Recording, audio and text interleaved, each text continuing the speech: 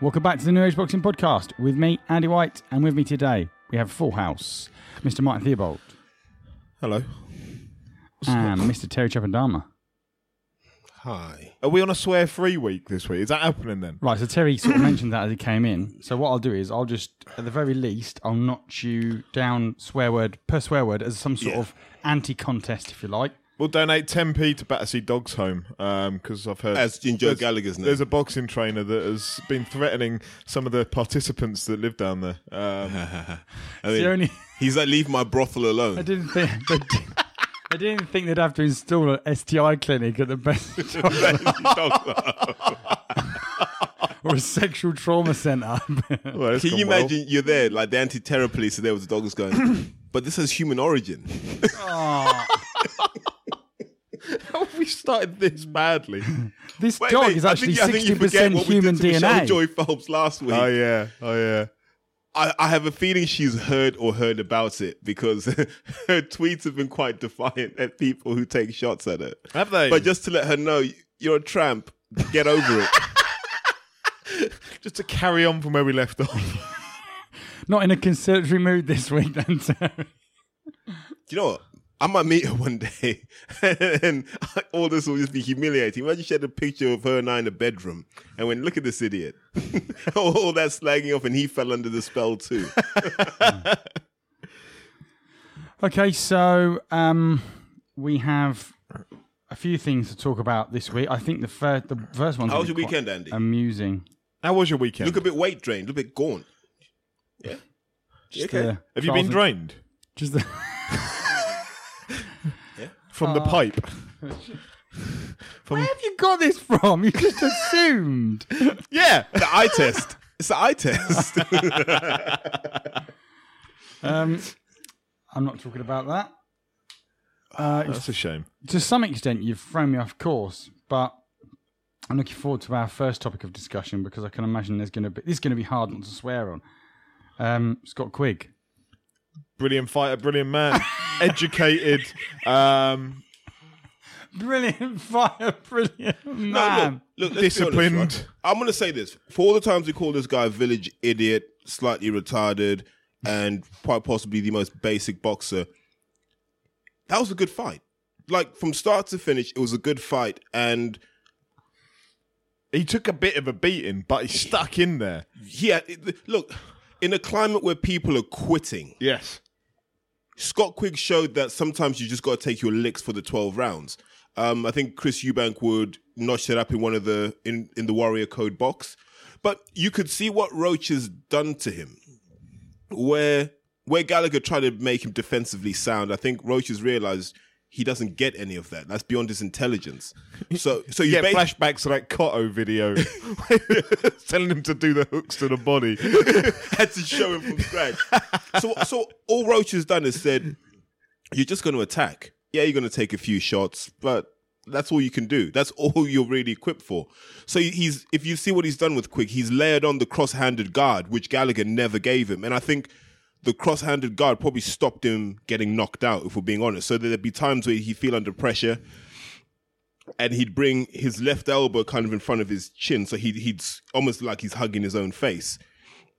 And he'd have his right hand able to either catch or counter. So there's some clever things. There's a lot more head movement in Scott Quigg than there was under Gallagher.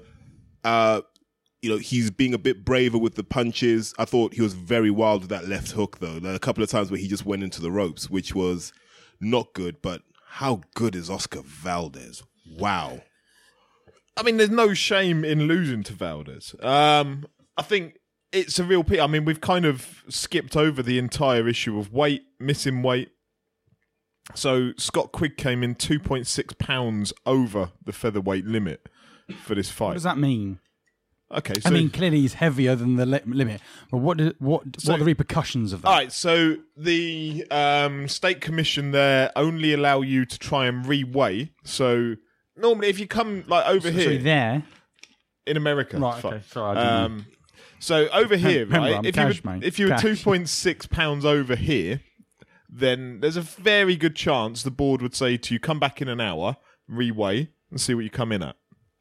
Whereas over there, you had, I think the weight limit is £2 over the featherweight. And if you were under £2 over, then you're allowed to come back and try and reweigh. But he was 2.6 pounds over. So they said no. So at that point, Valdez can either say, I'm not fighting him, or I think they just deducted some of his purse off in the end. I think it was like £40,000 he got taken off of his purse. So he actually owes money now.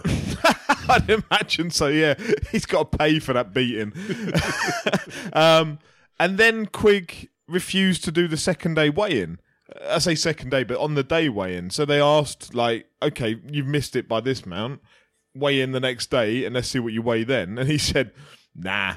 Like, I think they realised Scott Quigg, by all accounts, again, whether this is Hearn and Quigg selling the story, whether it's unprofessionalism, people can probably make their own mind up. What we're told is Scott Quigg had a stress fracture to his ankle in the camp, which was why he was 2.6 pounds over. Now, I don't necessarily buy that, because he was 2.6 pounds over, and then they said, like, this is standard for Scott. He comes in like 24 hours before, he'll be 2.6 pounds over, and then lose that 2.6 pounds like in the run up the day before the weigh-in, 24 hours before. But this time he didn't do that.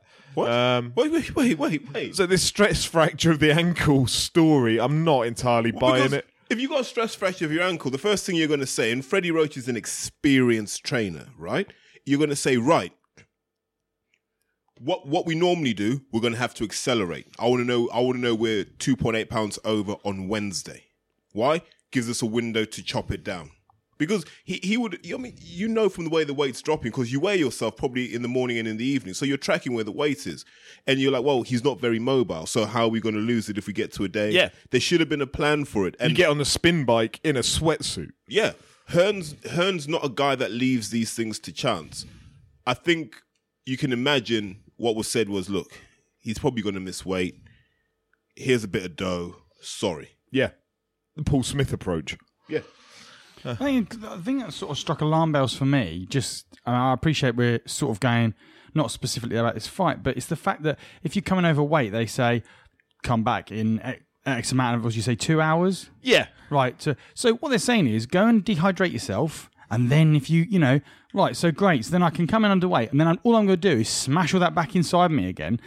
What are they came trying to in- do there? Like, because the only thing I could think is if you are so dehydrated that you can't, then they've gone, aha, that's not just water you're carrying.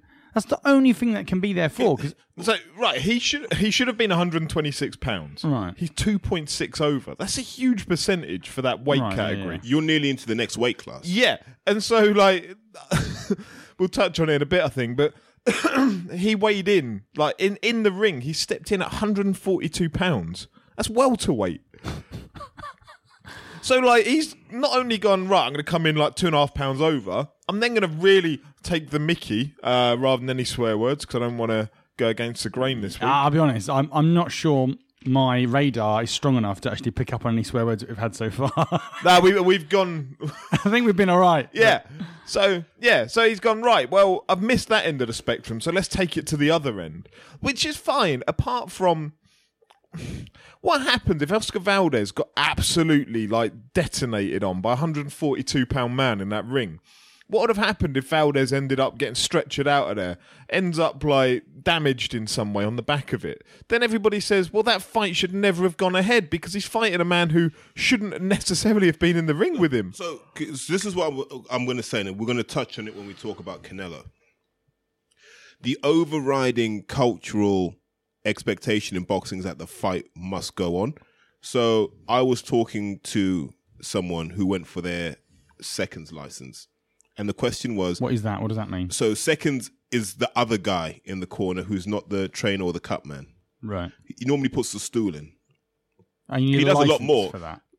or not to put a stool in, but all the other things that go around this. There's a whole process. So you do.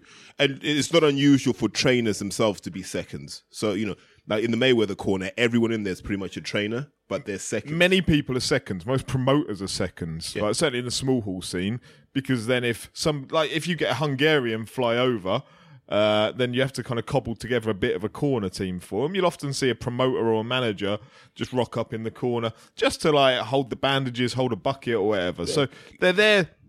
They at the top level they have more of a purpose than at the bottom level. Yeah. Right. And also in the event that, let's say, something happened to your second, it's always good to have someone floating around as well. But so in the test, it was, what do you do if your fighter comes in 3 pounds over? And most people would say, I'd pull my fighter out for safety reasons, right? But the officially sanctioned response to that is the fight goes on. Well, subject to checking records and discussions between promoters, which isn't probably the right thing to be saying, especially in the climate that we're in now. But I guess, when you've got grey hair and you once wore a tracksuit, that's what you believe. Can I just sorry to cut you off again, but how much did Valdez come in at on the night? No idea, but I would imagine he's adding about £10. Just looking at his frame. So there's a discrepancy of somewhere in the region of 10 to 12 pounds. 6 to 10 pounds, I'd imagine, would be the difference. But think about it from a quick perspective. You failed to make weight. You haven't had to try again to make weight. So you failed at 4 o'clock on Friday. So by 7 o'clock, you're up to about 130, 131. You've given in by this point. Like you might as well head down Nando's and fill up. So by the time you go to bed, maybe you're 134, 135. Get up in the morning, have a nice little breakfast. By fight night, you're up to 142. Had he been forced to make the weight, he wouldn't have come in at 142. What would that have meant for Valdez in terms of his ability to take Quigg out? Don't know. But something has to be done about this. Because here you have what's right and what's fair. Don't have the fight. Yes. But then you have the reality of we've already sunk our money. We've got TV deals. We've got people waiting to show this. Therefore, the show must go on. And I guess that's what makes this different. Because if something, let's say a footballer gets found to have some kind of amphetamine inside of him, you can pull him out, right? And that immediately removes the threat without the game being in jeopardy. You can put someone else in. I guess with boxing, you pull the main event out, the whole card collapses. But so as boxing fans, I think our question should be, are we principled or pragmatic? I know of a televised event that wasn't that long back, where one of the live fights that was on, the away fighter in that came in heavily overweight, and there were some very heated discussions, I believe, where the TV company were like, if that fight's not on there, then there is no show. Like, we'll just pull the entire thing. And so the home fighter at that point has all the pressure on them to be like, look, it's up to you ultimately. If you want to fight, you fight. If you don't fancy it, then don't. Yeah. But, if they say no, that entire show gets pulled from TV, and the TV will just show reruns of, I don't know, Prison Cannonball Sub, Run or whatever. So yeah, it's down to ultimately the individual, and there's an awful lot of pressure that they'll be getting on them from their teams, their promoters, their managers, all that side of it, to go in. Because everyone eats off that. Yeah, and if they don't go in, they don't get paid necessarily, although he probably would. It'd probably be Quigg that ends up getting heavily penalised for it. But, you think back to Lee Haskins when he won his belt on the Canelo undercard, but he got handed over to him because Randy Caballero missed the weight so badly. But that fight got canned because it was so bad. But, like for 4 this pounds over something ridiculous. Yeah, bantamweight. He came in at super. It's like, did someone tell me what? Whoa, I didn't get the memo. They said 122. I'm here. I'm on weight. So I do feel for Valdez, because I'm sure he was getting people in his ear saying, you don't have to fight, but if you don't, these are the repercussions. Well, simple solution, get 3 opponents that could step in. And then when what was Carlos Takam up to? Suddenly someone doesn't drop out, spin the wheel, and the music goes on, and then they run out to the ring, Ultimate Warrior style. Takam's on call for everyone. Yeah, he's on call right now. In case you couldn't make it, Andy, Yeah. Carlos Takam's in your living room. A whole line of people Carl Sagan being behind me in the line. I have a question, like, what are a heavyweight's preparations in comparison to everyone else? Because they don't have to make a weight, do they? They can be the biggest human in history and still be fine. But you still have to optimize your weight as a heavyweight. And what I mean by that is, unless you're Andy Ruiz, then you just don't worry about that. So let's look at David Price. So we look at David Price in the Audley Harrison fight. He came in probably the bottom end of 18, top end of 17. Nimble, agile, was whipping shots in. Yeah, it wasn't the greatest of opponents, but physically you understood, yeah, he's a 6'8" guy. He looks like a 6'8" guy who's a heavyweight boxer. Look at him against the Croatian cab driver when he's 20 stone. And all of a sudden, he can't move. And that those extra 3 stone are taxing his body more than it's used to. So all that stamina drains out. And let's not forget, David Price was essentially an athlete for a long time. So he's not anymore. We're saying. And now he's nowhere near that. And he's nowhere near that because he's never really optimized his weight. And it's the same thing with Fury, where we're looking at Fury. What's your optimum weight to be able to move, to be able to attack, punch with your maximum power, but also absorb the shots coming back? And it's interesting that AJ's looking back on his Klitschko fight. I think he came in, was that when he came in 252? No, he came in 246 for that. And then he came in 252 for Takam. And he generally accepts he's too heavy now. And he's not mobile and he's not fast because, yes, he looks in good shape at the weight, but ultimately the extra kilos take a toll over a 12-round fight. You can be that big in a 6-round fight. So whether he will or not, I'm not sort of making any suggestions on, but it's been said that he's going to come in lighter for the Parker fight. But they said that for the last fight. They said that for the Takam fight. And then I think Hearn said he's going to be the lightest who's ever fought at. Yeah. And then he came in the heaviest. Oh, right, okay. Might have said the same about Quick. The curse of Hearn. No, but look, for Joshua, what are you shifting though?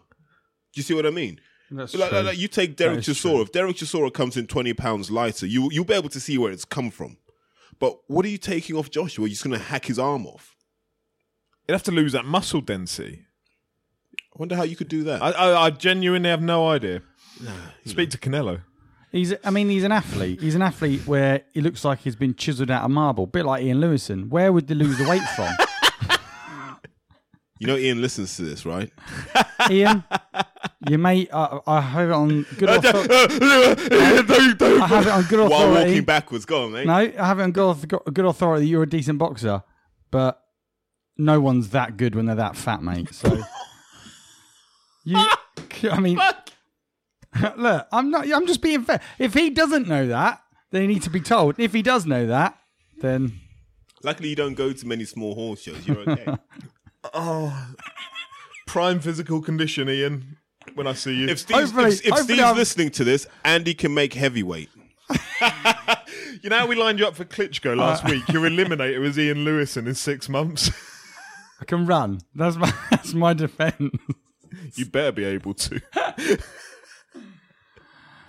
Okay, so I've got as a subheading to this Hearn versus Steve Kim. What does that mean? Right, just to set the scene. Everyone's seen the Hearn interviews with Coogan. You see the Hearn interviews with any number of UK-based journalists. And Hearn's normally on his game. Like, you know, I think it's only Rob who's really had him off guard. But for the tweets that say, oh, you guys are up Rob Tippett's ass. I can't even swear, but you know what I'm thinking. I think ass classes as a swear word, so that's... Nah, that can't count as a swear word. Ass doesn't if you're referring to a donkey, but arse definitely does. Yeah, but I like to elongate my A's. Yeah, you do. You are from that. Your accent does sort of lend itself to that. So, from what I understand, a lot of the British journalists, as you say, those that run the YouTube channels, we're all under no illusion that those guys get access to Hearn. I would suspect, allegedly, maybe, on the basis that they only ask certain questions and they don't go in depth on other ones. Because if they don't, A, they won't ever be able to speak to him again, and B, they probably won't even, like, Matchroom will probably go and sue them or something. Well, if I was going to be devil's advocate, nobody chooses no one's going to, for example, no one in their right mind who has to have any sort of PR profile is going to choose, say, Jeremy Paxman to be the guy that interviews him every week. No, but the point is, I've never seen a UK YouTube channel press Hearn on StubHub.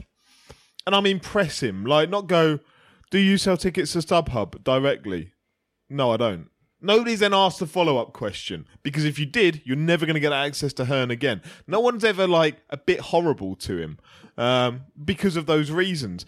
And from what I hear, from what I understand, some of the IFL ones with Hearn, they're very, very favourable to him. They're almost scripted. Like he almost writes the agenda. Yeah, so he almost writes the agenda, I believe. And if he answers something that he's not particularly happy with, they'll stop the interview, they'll edit that out, they'll restart the interview so that he can rechange that narrative. Yeah, so Bad Battery seems to conveniently die.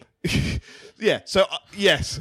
So I would suspect, I mean, even like final edit is probably signed off somewhere within Matchroom HQ. So then leading on to this Steve Kim issue and what Terry was explaining, off you go.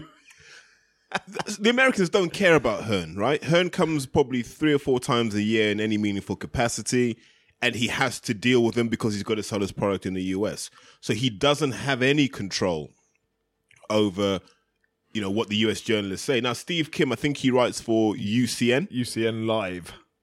And quite vocal. If you follow him on Twitter, he's quite vocal about a lot of issues. So sometimes some interesting tweets, sometimes, he talks out of his backside, but generally, a guy, you're like, I can listen to him because at least he has a view.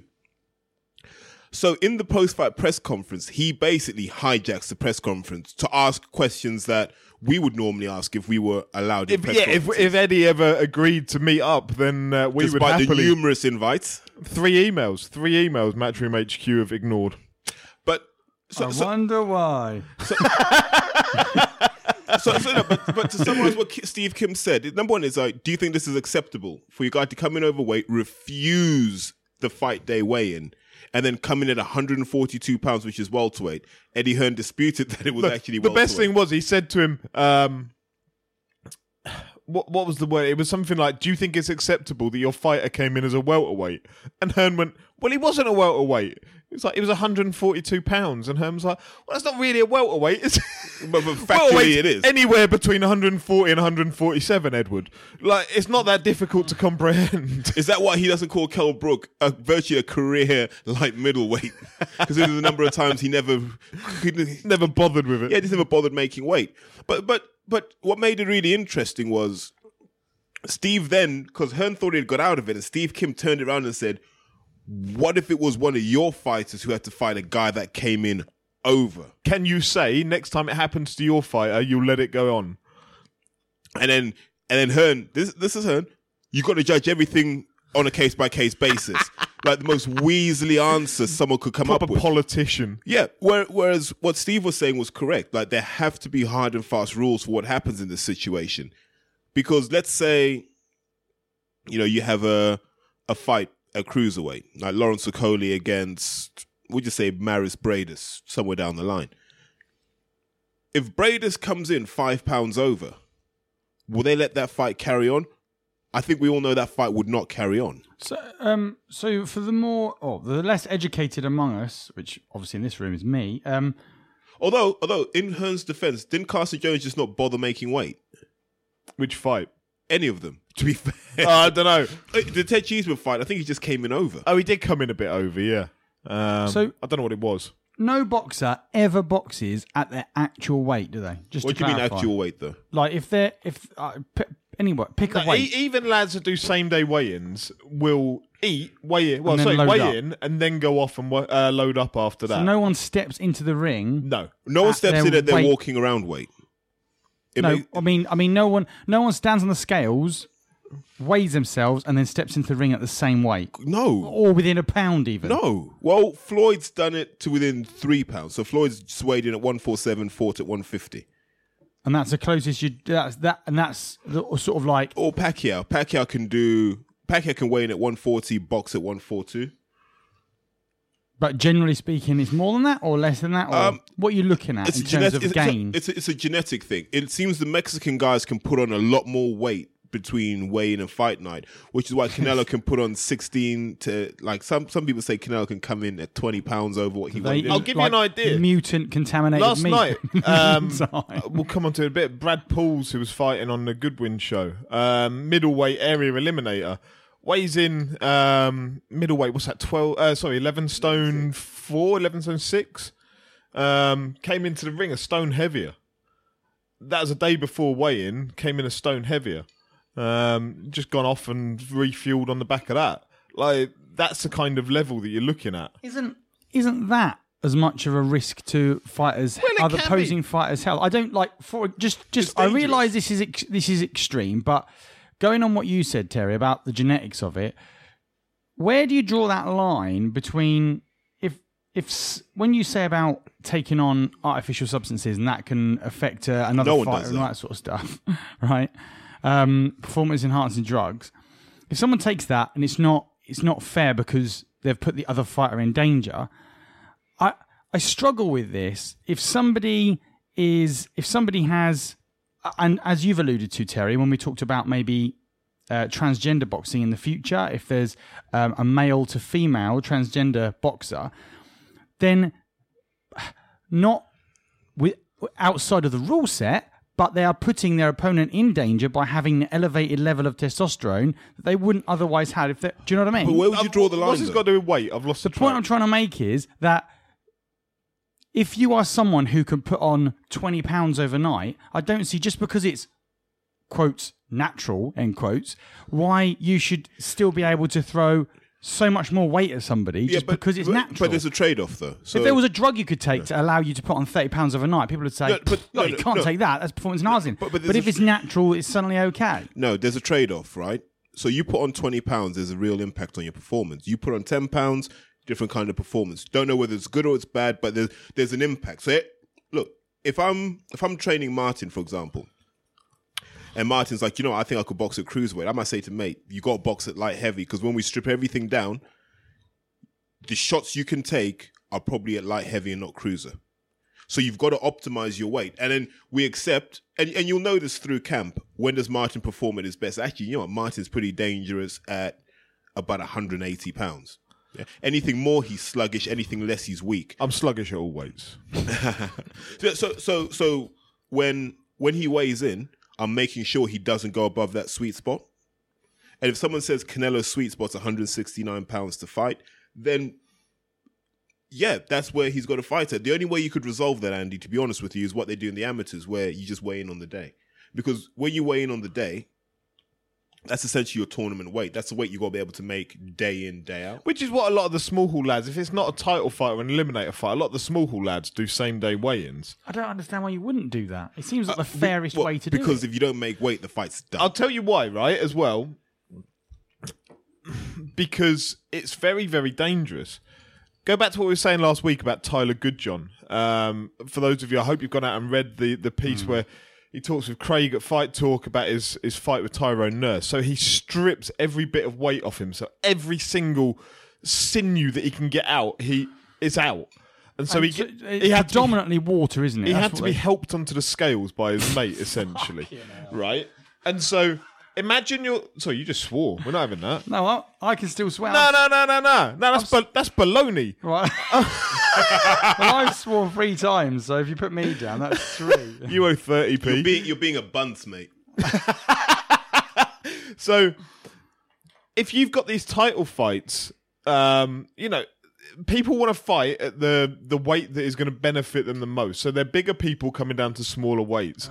So if you say that every title fight has to be on the day weigh-ins, you're really risking, and don't get me wrong, it works both ways. You're risking people coming down from higher weights to really low weights and then not getting the opportunity to refuel and rehydrate.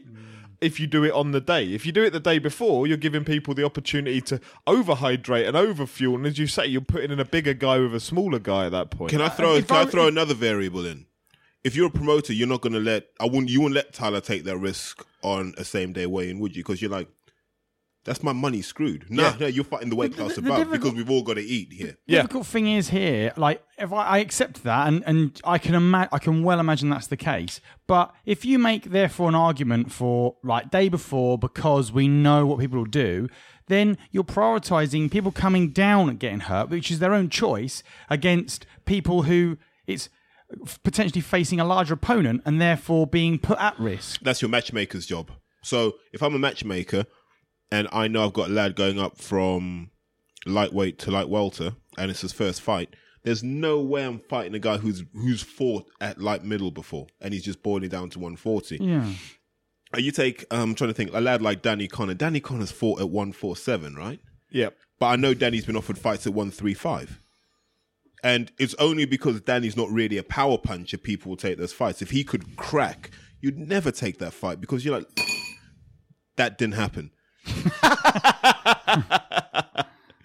You'd never take a fight from someone coming down like that. And if you're a manager or matchmaker, you'd be like, nah, you're absolutely crazy. When you mature at that weight and now you're coming down from 145 down to make 140, you might entertain the fight. And boxing's very complex, but it's driven by this thing that on fight day, everyone wants to make their money. I accept that. And it just feels like a double standard, that's all. I'm not It sure feels like that's a perfect BS. answer. Let's call it what it is. It's BS, right? But it's the nature of the sport. You can't tag someone else in if you can't make weight. That's the problem. Okay. I'm not sure there's a perfect answer to it. As you say, both sides have got their detriments, both sides have got their positives in terms of the safety of the people involved. I don't know what the correct route is. Because boxing's about gaming the system. Whatever system it is, you're gaming it for your advantage. It's like, if you look at rugby now, look at how they're using the HIA, the head injury assessment, as A, a means of killing momentum and killing the clock, and B, as a way of going, actually, look, there's an HIA here, you might have to take him off so I can put my prop back on to seal off the game. Which is the same as they did with the Bloodgate substitutions and the Bloodgate, Yeah, so I accept that everyone games the system. I accept that, but for me, even though you understand that's human nature, right? People are always going to try and exploit it. So you have to look at that and say, right, even if the worst case scenario happens, we're not going to allow a big guy getting in the ring with we're not as allowed, but we're going to mitigate it as much as possible. We don't do it for the heavyweights. Well, yeah, I suppose that's a fair point. Yes, you got David Price at, what was he? He walked into the ring at like 290 pounds. He had Wilder at 214 against Ortiz at 240 something or other. Yeah, I suppose that, but... That's choice at that point. I'm having an argument in my own head now because I'm thinking, well, that's the risk they take. But then I suppose that's a risk you take if you get into a ring. You know that's. Yeah, it's an interesting topic for debate anyway. I don't think it was, but we did it for you. I feel sorry for anyone that's still listening. We're not swearing and we're actually talking about real boxing stuff. I promise you, we won't talk about PEDs or anyone that is not unclean in the sport. Okay. Anyway, Canelo. Right, brilliant. Let's talk about him. A paragon of virtue within boxing. My honest view, I'm not going to let people give Canelo a kicking. Fucking contaminated meat. It does my nutting. Language. Oh, right. It's another Language, one. Andrew. Well, I never promised that I'm going to swear. Well, I just wish, you could be part of the team for once. Fuck, bollocks, shit. Oh, here he goes. Toys out the pram. Unbelievable stuff, Toys isn't out the it? pram, This is ladies and toilet. gentlemen. This is toilet. I don't care. No, but look. I fucking do. Yeah. Last man standing, ladies and gentlemen. But look, here's my view. And I'll edit all mine out. Look, all the time I've been doing this podcast, and I'm like, all these boxes are dirty, and I was Tin Hat Terry. I took my lumps, right? On social media and in person, I took my lumps. People thought I was just making this stuff up. But now people are like, oh, it's Canelo. Now everyone wants to be like, oh, it's all dirty. First and foremost, this isn't how you want to catch someone to validate that position.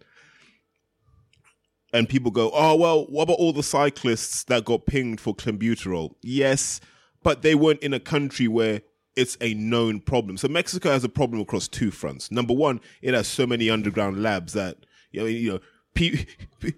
the the people who are trying I've to make seen crystal Breaking meth. Yeah. So you're trying to make crystal meth, but the guys who are making crystal meth are also making steroids. So there's like a battle for labor, essentially. It's like, look, I need you to cut some cocaine or make some crystal meth or make steroids. And there's probably a labor shortage in Mexico for those sorts of skills. But there's a massive steroid problem Poor in Mexico. So, and It's that wall. yeah.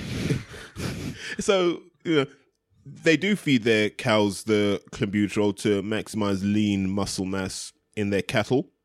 That's what they do. I don't think you can outlaw, because I don't think steroids are illegal in Mexico, so you can't outlaw it. So what ends up happening is, I think they'll probably end up in the fat of the meat. So if you're eating a fatty cut of meat... But if you know this, then why doesn't Canelo know this and get his meat from a protected source? This is the problem I have. He's got enough land to have his own cows. Yeah. He's earned enough money out of those Mayweather fights. Well, out of his entire career. Terry from London knows that your meat is fucking shit, but Canelo from Mexico doesn't know anything about apparently the clenbuterol really adds to the flavour. So it is It's like Wagyu beef. It is a well-known issue in Mexico. There are other Mexican fighters that have failed on the same issue. There are Mexican footballers that have failed on the same issue. What I don't understand is, given that it is so well known, as you say, why does Canelo not have his own ranch with cows flown in from America that... First class. Because they don't put hormones in their meat in America, do they? Well, you find somewhere that has clean cows. I don't know where that is. And you bring them in. But the other thing is, look back. There was Must have had their drink spiked on the fly. by the cow's brother. By Gallagher. Diversifying. We say spiked, we mean like poked. But so you read back, there was a GQ interview with Canelo that he did about a year back, where it goes through his daily diet. And it's like, what do you eat in a day? And he's going, right, in the morning I eat porridge and oats, and for like lunch I'll eat lettuce and salad, and it goes through the entire day, not one mention of meat. Not a single mention of meat throughout the entire thing. Yet as soon as you get popped for it, it's like, whoa, I'm all about a steak. Oh, didn't I meant no beef salad? Beef salad, yeah. so- and a so- pint of clenbuterol. I mean, no, just the beef. Just the beef. So the problem is, in another country, just be easy to nail him. Go, absolutely, mate. You can't feed us this. But we know it's a problem in Mexico, and there's that slim possibility that it is accidental. And I say this for this reason only. He must have the biggest budget of any boxer out there, more so than Joshua. They're not making those sorts of mistakes. They're not making those sorts of mistakes. And it would be a strange time to have a low trace of clenbuterol, because you imagine Canelo's got to come down in weight. So I'd imagine he'd be absolutely raging with the stuff if he was on it. And so there's enough of a muddiness to this issue where I'm like, and there's a bias I have because I quite like Canelo. I'm like, I really don't want it to be true, and I can see how it couldn't be true. But that's not to say he's clean, because I don't believe many at the elite level are. Let me take the casuals. I just like to catch him with something more substantial. Let me take the casuals approach to this, because I'm the least educated on PEDs and such like out of three of us. What are the main benefits anyone is getting out of clenbuterol?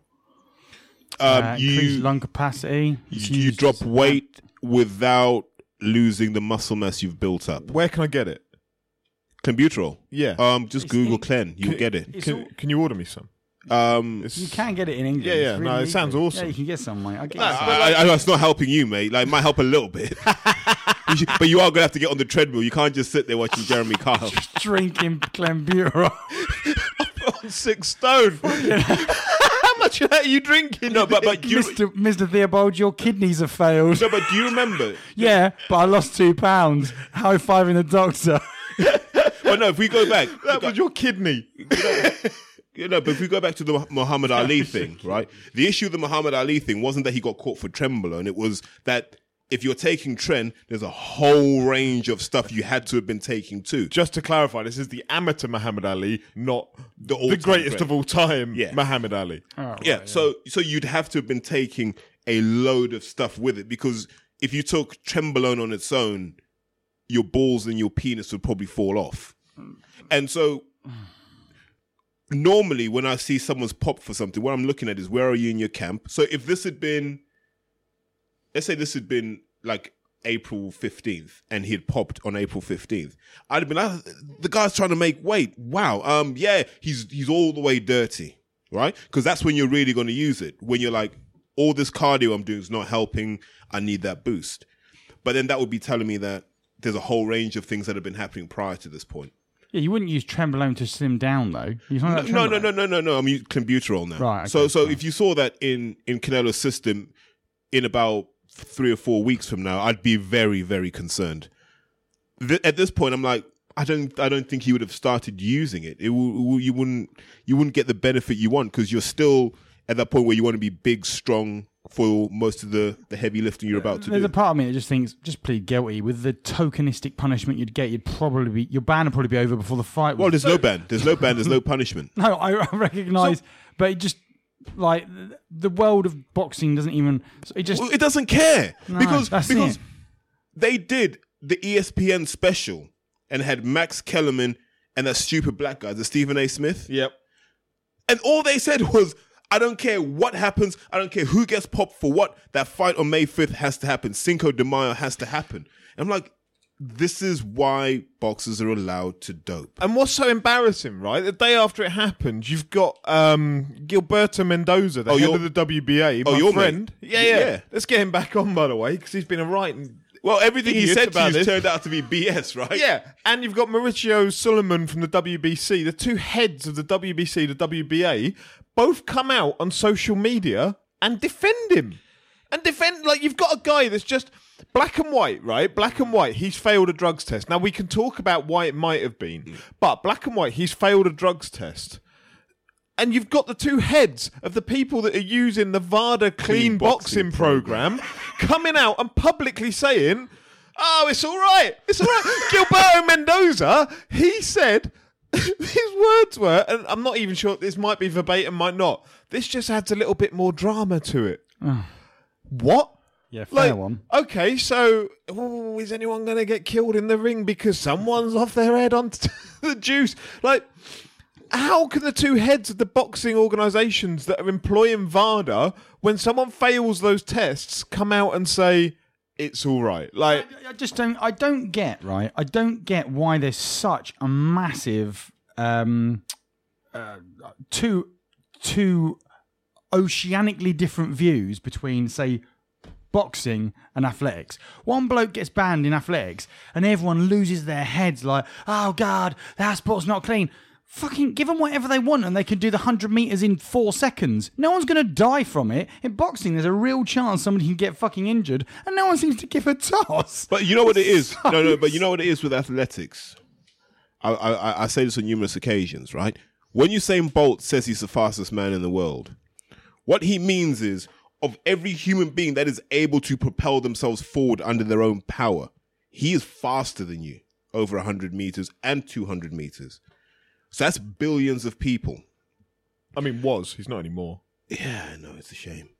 But was he clean? I won't put money on it. But again, that's not... Sorry, go on. Boxing.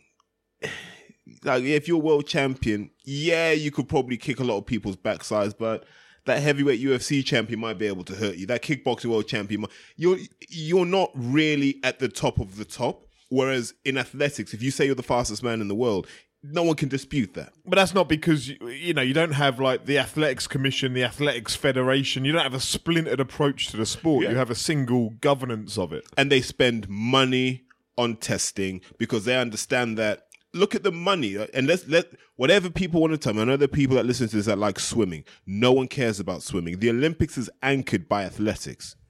That's where all their money comes from. So that's why they invest in testing, because as long as people believe that they're trying to win this fight, which they'll never win, and they know that, because look, like if Bolt sets the world record of 9.58, I think that's the world record, and the next fastest time by a clean athlete is like 9.95. How do you explain how he's like a third of a second and like 30 different athletes better than anyone? But it's not even, it's when you look through that list of like the 30 top 100 meter times, of all time, and then you've got a line through everyone who's a drugs cheat, and the only name left is Bolt. Usain Bolt about 5 times as well. And look at that picture of they get pictures of the Jamaican athletics team. If you put a crossover everyone that's failed the test, you're kind of left with 2 people, essentially. Bolt and the lady runner who was decent. Maybe the one that Prince Harry was meant to have fancied.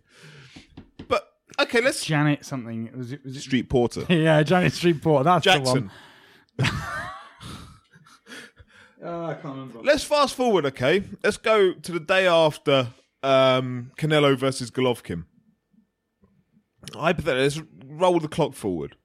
Golovkin has been hospitalised and is in a coma, and we don't know if he's going to pull through or not. How many questions are going to be asked about what was going on in that camp of Canelo's, given that we know he failed the drugs test? What is the response going to be of boxing if, Golovkin has been taken out around the world live, ends up in a hospital, in a coma? What is the response going to be of the general public that somebody's life is at risk and it was, put into place by a man who publicly failed a drugs test?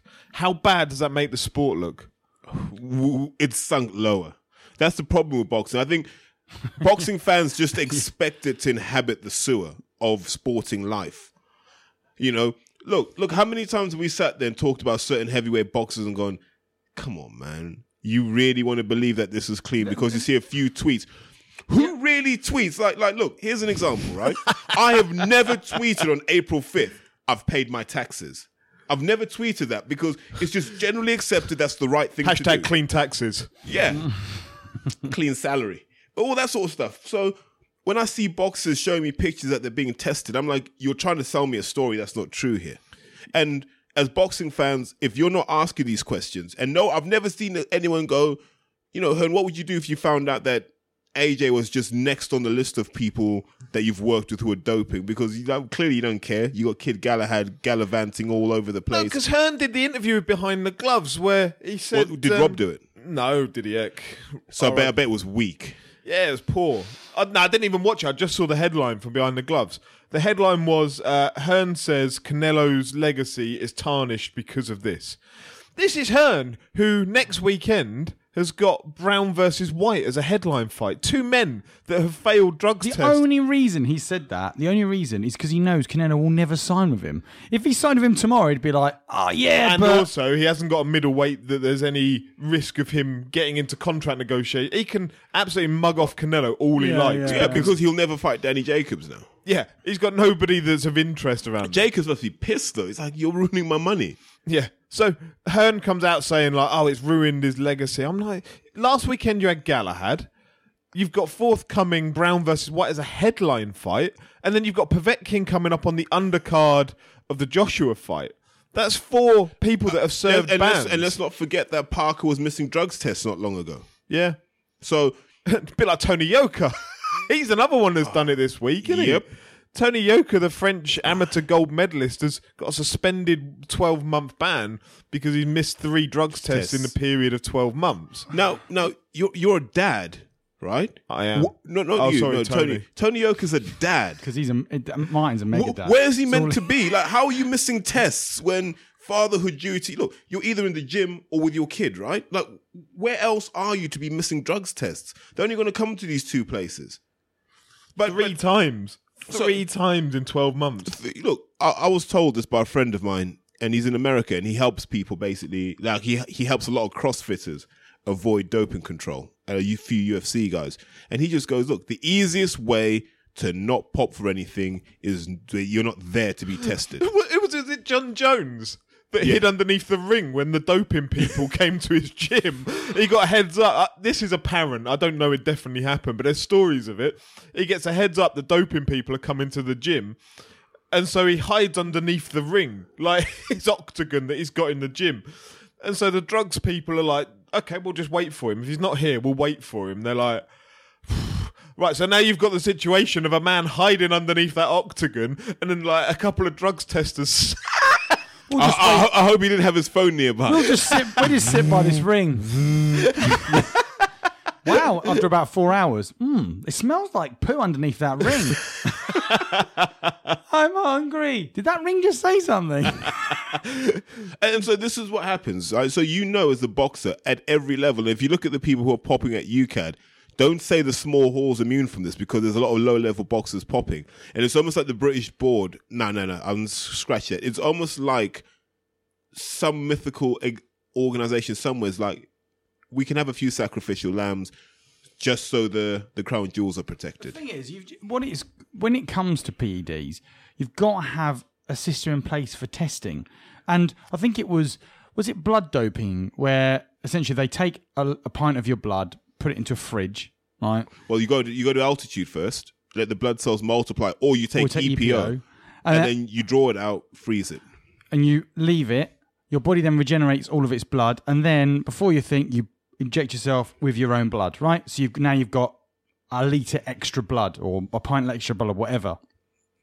Funny enough, on that podcast that I referenced last week, bloke said he did it, but it was obviously it got contaminated. Yeah, and he said toxoplasmosis. And I felt like I had like the worst flu ever. And he said, and I was pissing black for the next 3 days, and he had to do the Tour de France. But Sebastian Coe, he got pinged for that, right? In order for them to test whatever they've got to have something. I thought it was blood doping, but referencing what you just said there. Maybe it wasn't blood doping, but maybe it was EPO. It took them ages to find out a way to test for it. Well, so in order for them to athletes were using it years before they were able to test for it. To effectively test, you need to know what the problem is. Yeah, so there's probably substances out there now that are technically legal because no one knows that they're around to be I've made been saying illegal this. yet. Look at how the Russians just wiped out that guy and his daughter in Salisbury, right? With some stuff that we still don't know. Yep. We don't know what the hell that is. You're telling me that there's not a lab in Russia where they just made something that seems to give all these Russian guys superhuman punch power.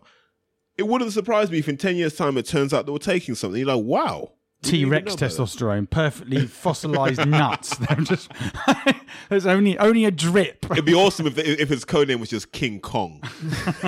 But look, in terms of doping, like just an interesting one. So when Sebastian Coe had blood issues, right? They took his blood out and did a test. And they were like, mate, you got 2 people's blood in you. What? Have you been in a car accident recently? Yeah. I can have been. Ringing his wife and smash the car up. I need them to believe. No, so that's really weird. But when it comes to doping, how do you fix it in boxing? Biological passport. Straight away. Yeah? Every title fight. No, let's get How would a biological passport work? Okay, so we'd have to have a baseline point, right? And even if the boxers dope, there's only a certain level they can dope to. So you'll find that they all have the same level of testosterone. They'll all have the same hematocrit count in their red blood cells. They'll have the same level of growth hormone because they all dope up to a certain level. You go beyond that, or if there's a significant fluctuation, then it flags. But what it means is year in, year out, we can track. And what you should expect over time is that some of those levels will drop off. Your testosterone level should start to fall off after a certain point. And if it doesn't, it becomes a red flag. And that's the advantage of a biological passport. I don't think it would be that expensive to administer. Do they have that in athletics? They have it in cycling. All right. So if your biological passport... What's the need for it in cycling, you know? but look at how many people cycling gets now because of that biological passport abnormality. Loads. It's a clean sport now. It wasn't in 2012. So I know there are a lot of guys making noise about the doping, but go after the real issues. Yeah, and the real issues are not the abuse of clenbuterol. The real issues are the abuse of testosterone, the abuse of substances like ostarine and ligandrol and RAD 140. These are the ones that people don't call steroids but have steroid-like effects. And that's what a lot of CrossFitters are taking now, and they're getting pinged for it. I mean, that's outside the realms of my knowledge, but they just from what you've said in the context of it, they sound like things that will put weight on you rather than helping you slim down. Yeah. So what they do is they bind onto the androgen receptor, which is what you want to get bigger and stronger. Without touching any of the other tissues. So it only focuses on your muscle tissue. So your bone, your prostate, your tendons don't get bigger. It's just your muscles will get bigger. The number of myonuclei, which is really why you take steroids. You don't take steroids to get bigger. You take steroids to increase the number of myonuclei per muscle fiber, because that then increases the contractile force you're able to generate. So when people say little guys don't take steroids, they absolutely do, because they don't need to get big. You only get bigger when you eat. Well, you want to get stronger. You want to get stronger, more exposed, but you want to increase that ability to contract the muscle faster and harder than you could before. Right. Martin switched off, so I suspect we need to change the subject because there'll be plenty of people out there that have enjoyed or not enjoyed up to this point, but we need to move on. I'm one of the ones that hasn't, to be honest. Can't lie about it. Fair enough. Right, moving on. Right, Indongo versus Prograis. Prograis, yeah. Yeah, do you remember? Yeah. Like, and look. I think we said it when Indongo fought Burns, and we're like, it was impressive that he pitched the shutout on Ricky Burns. But Indongo, he looked like an accident waiting to happen. He has the pedigree of, I think he boxed in the 2008 Olympics, if I'm correct, or he qualified for it, if nothing else. Got knocked out in the prelims. But you're watching Indongo as an accident waiting to happen. And you always had a sense that Ricky Burns was worse than we were giving him credit for. And Indongo made him look like a child. But then Indongo stepped up to fight people who were real world caliber and got absolutely humiliated by Terence Crawford.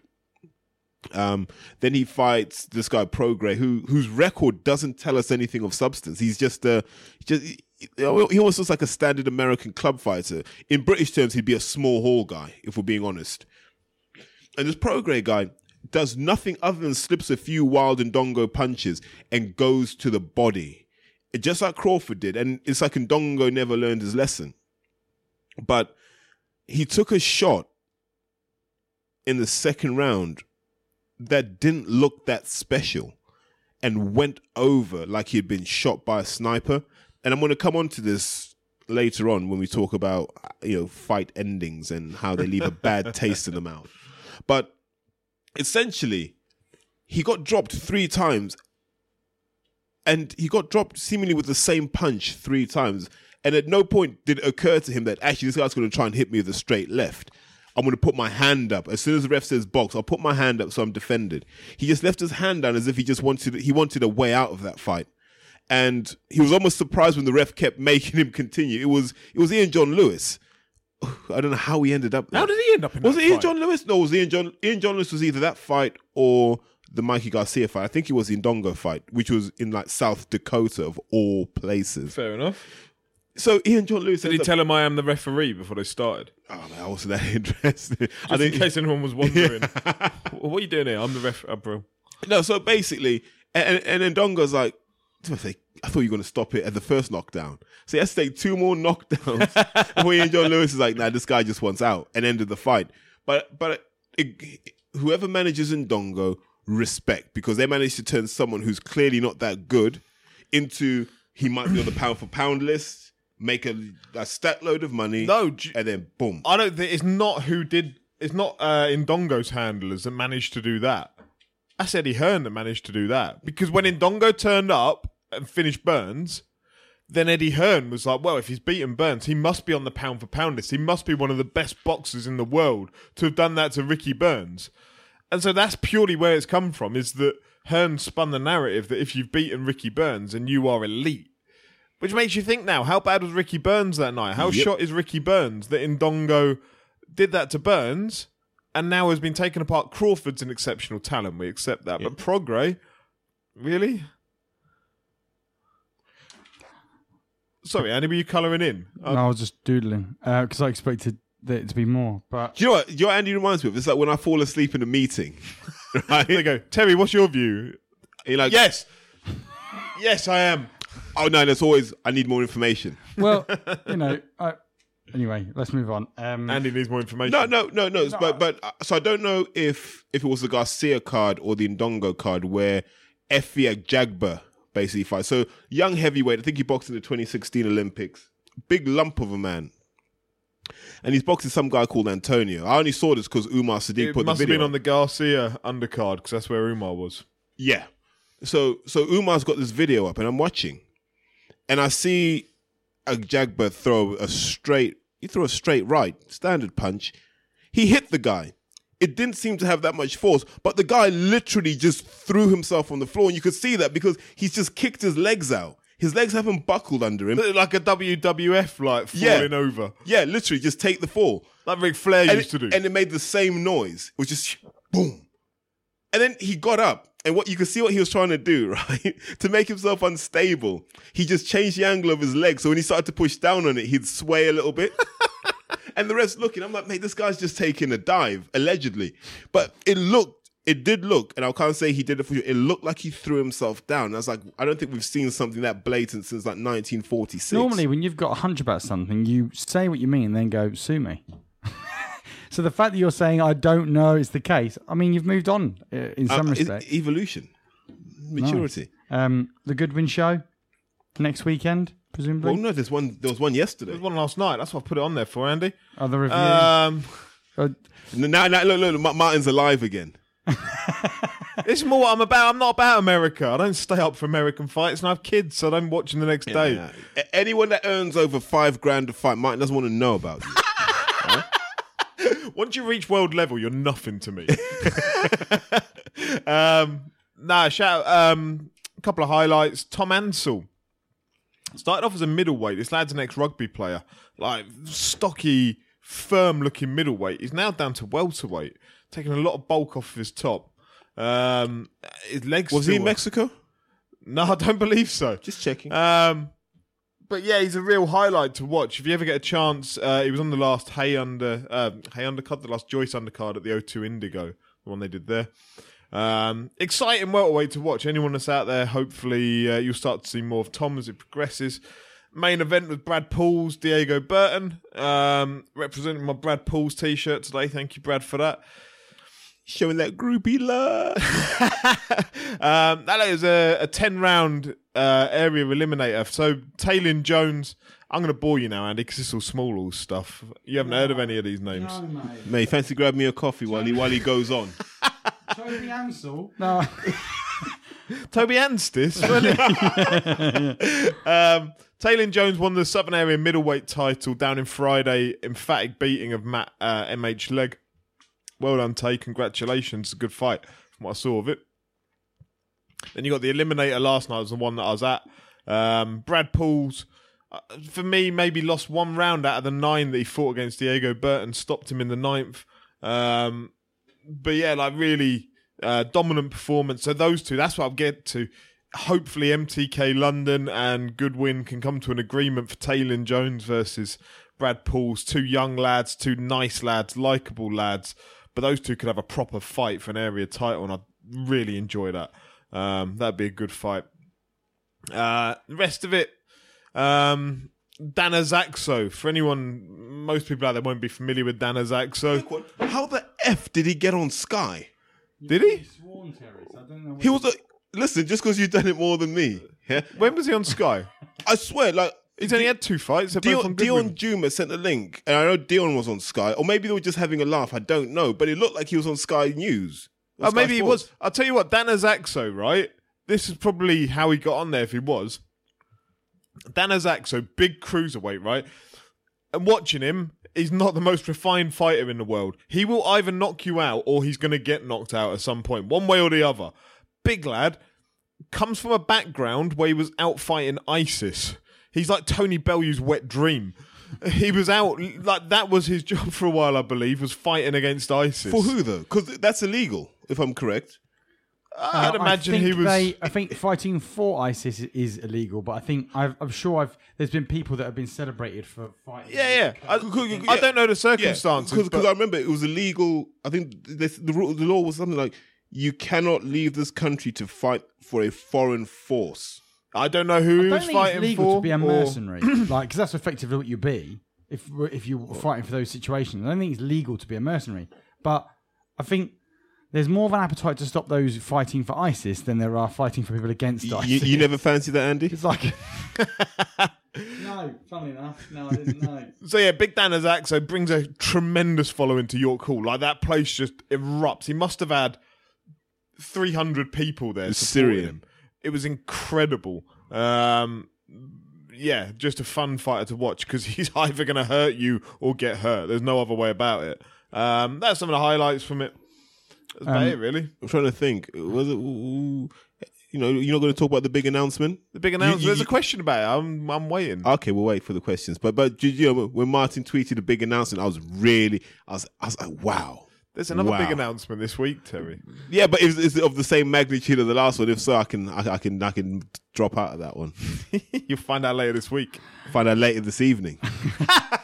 You're not finding out shit. That car can have a nasty crash. Please, handbrake turns.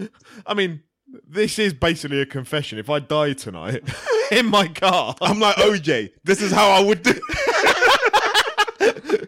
There's a hammer down in the footwell of the passenger side. I'm nervous now. If I did it, I would have done it like this. But I didn't do it. Did OJ actually have that interview? Has he said that? I don't know. He probably has. That'd be good, wouldn't it? In between impersonating a pimp with a... I love OJ. Andy Scott asks, question for this week, my wife reckons my STI is a sign that I've been cheating. I've explained to her that it's come from contaminated meat, but she's still kicking me out. Is she being unreasonable? Well, just stop giving and start taking.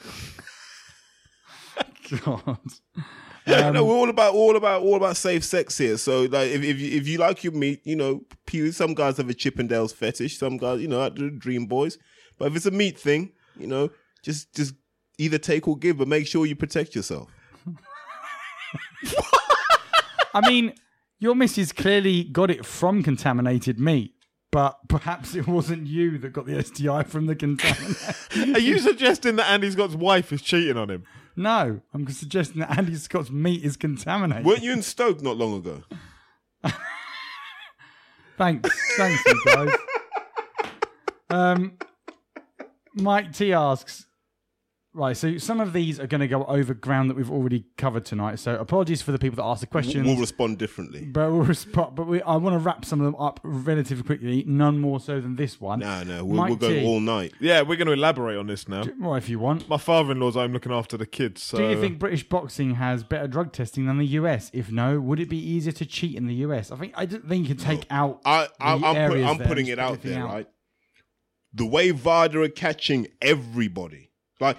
The UK anti-doping might catch someone, I don't know, it'll be some northern guy, middle ranking, fighting on a small hall show somewhere, right? VADA caught Povetkin, VADA caught Brown, VADA caught Luis Ortiz, VADA have caught everyone. You don't want to be in America and be under VADA's auspices because they're coming for you. Because remember... Under the clean boxing program. I think, sometimes I think VADA just like guerrilla operations. Just out of interest, is AJ, he's not signed up to the clean boxing program. Oh, isn't he? But he's not, but he is under VADA testing. Is he? Yes. But there's a difference between VADA testing and the clean boxing program. Oh, and what were those tests? What were those differences? Don't ask me what the difference are in the test, but I know there's a difference. So when you're under the clean boxing program, you can be tested anytime, anywhere in a 12-month period. There's also the VADA testing, which says... the fight's been signed between the fight signing and the fight ending. You can test at any time. Do you see what I mean? So that's the difference. So clean boxing is just like athletics. Anytime. Yeah. So back to the question, is it easier to cheat in the US? No. Well, it depends what drug agency you're signed up to, presumably. Let me say... in the small hall stuff over here in the UK, nobody gets tested. Nobody. And the only times there's an exception to that is when they're basically, like UKAD are given a heads up that Fighter X over there is 99% certain to fail a drugs test. And then they might turn up at a small hall show, test that person and leave. They don't test like the entire card. So nobody is getting drug tested out of the small hall scene. And I know Martin will disagree with it. It's why I think the small hall scene is probably dirtier. No, I'm not going to disagree. I'm not saying that I know it is or it isn't, but there's more scope to be dirty. Because I look at a lot of those guys and I'm like, I'm not buying the physique. I'm not buying the effort level, considering you can't do this full time because you got bills to pay. And then I start to go, how hard is it? Because look, all I really need, right, is probably a couple £100 a quarter. I get my test Enthenate, maybe get a bit of Trenbolone. You like to harden up for for the camera after you've won. Get a bit of growth hormone for your running repairs. You might get EPO or a stimulant, right? That's really all you need to get through camp, and that's probably a couple £100 a quarter. I mean, you could get sponsored for that. I'm sure there are guys out there that can get you that sponsorship, but it's risky. If we go back to, if someone said to me, "Are you more scared of UK anti-doping, USADA or VADA?" I'm more scared of VADA because Victor Conti knows the game. Like I think UK anti-doping just kind of play at this. I think USADA kind of play at this. I think Victor Conti really goes after people because deep down he's bitter, isn't he? He got exposed. Victor Conti's a turncoat, isn't he? Yeah, he's there. Like, why do you not get to be happy doping when look at me, my life's ruined? Yeah, and so they go after everyone. And because Victor Conti's involved in boxing, he hears stuff. So you imagine that there's information sharing that happens. But if someone said to me I had to be under the auspices of one of those guys or even VADA are the ones I'd be most scared of because it seems like they have the more advanced tests, they're more progressive in finding these tests, and they're more progressive in gathering intelligence. I just wanted to give a quick chat I forgot from last night. Paul Oldtime. No, Box Clever, Mark Coomber, one of our listeners and somebody who interact with a lot. Had a quick chat with him last night for 10 minutes or so pre-show. Really nice bloke. Enjoyed the show, I hope. I sat with Leon McKenzie last night, who came and sat for the main event with us, who's working on his 10 Count documentary, which is looking at mental health, not just within boxing, but within sport. Hoping it's debuting on Netflix later this year is the plan. Good luck to the guy. Yeah. Like, top guy is Leon as well. Yeah, like, got one of the young McKenzie lads in our gym now. I don't think he's got the McKenzie surname, but he's definitely a part of the McKenzie clan. Okay. Young Ellis. Wow. Good. Wow. I see 15, he's about 50 kilos at the moment. Just a joy to watch. Like, great kid. And if he does decide to take it all the way, then the family heritage is in a really good place. If he has the work rate of Leon, like, as a person, then, you know, he's in a good place. Oh, he's just you come in every Tuesday, every Thursday, and he's in there, he's sparring, he's training, he listens. And you know when you just go, potential's limitless. So no, good to see the McKenzie legacies still moving down the chain. Yeah, and the other one, just before we move on again, was caught up with Isaac Chamberlain last night. He was down there, managed to get 10 minutes, just stood around chatting with him. And there's a lot of changes going on in Isaac's camp from the back of the Okoli fight. So I just want to say there's also an awful lot of cunts out there. So that's about it. Yeah. And those people know who they are, and I'm sure Isaac knows who I'm talking about. You know, there's an awful lot of stuff, but you know, good luck to Isaac. I hope his recovery's going well. Because if he puts that out there, it'll be really, really interesting. Because I think that story would blow. It'll blow a lid definitely through London boxing, where you'd be like, oh, okay, because it's stuff that we talk about all the time, and I know boxers listen to this. You know, you shout out to all you young boxers on the way up listening to this.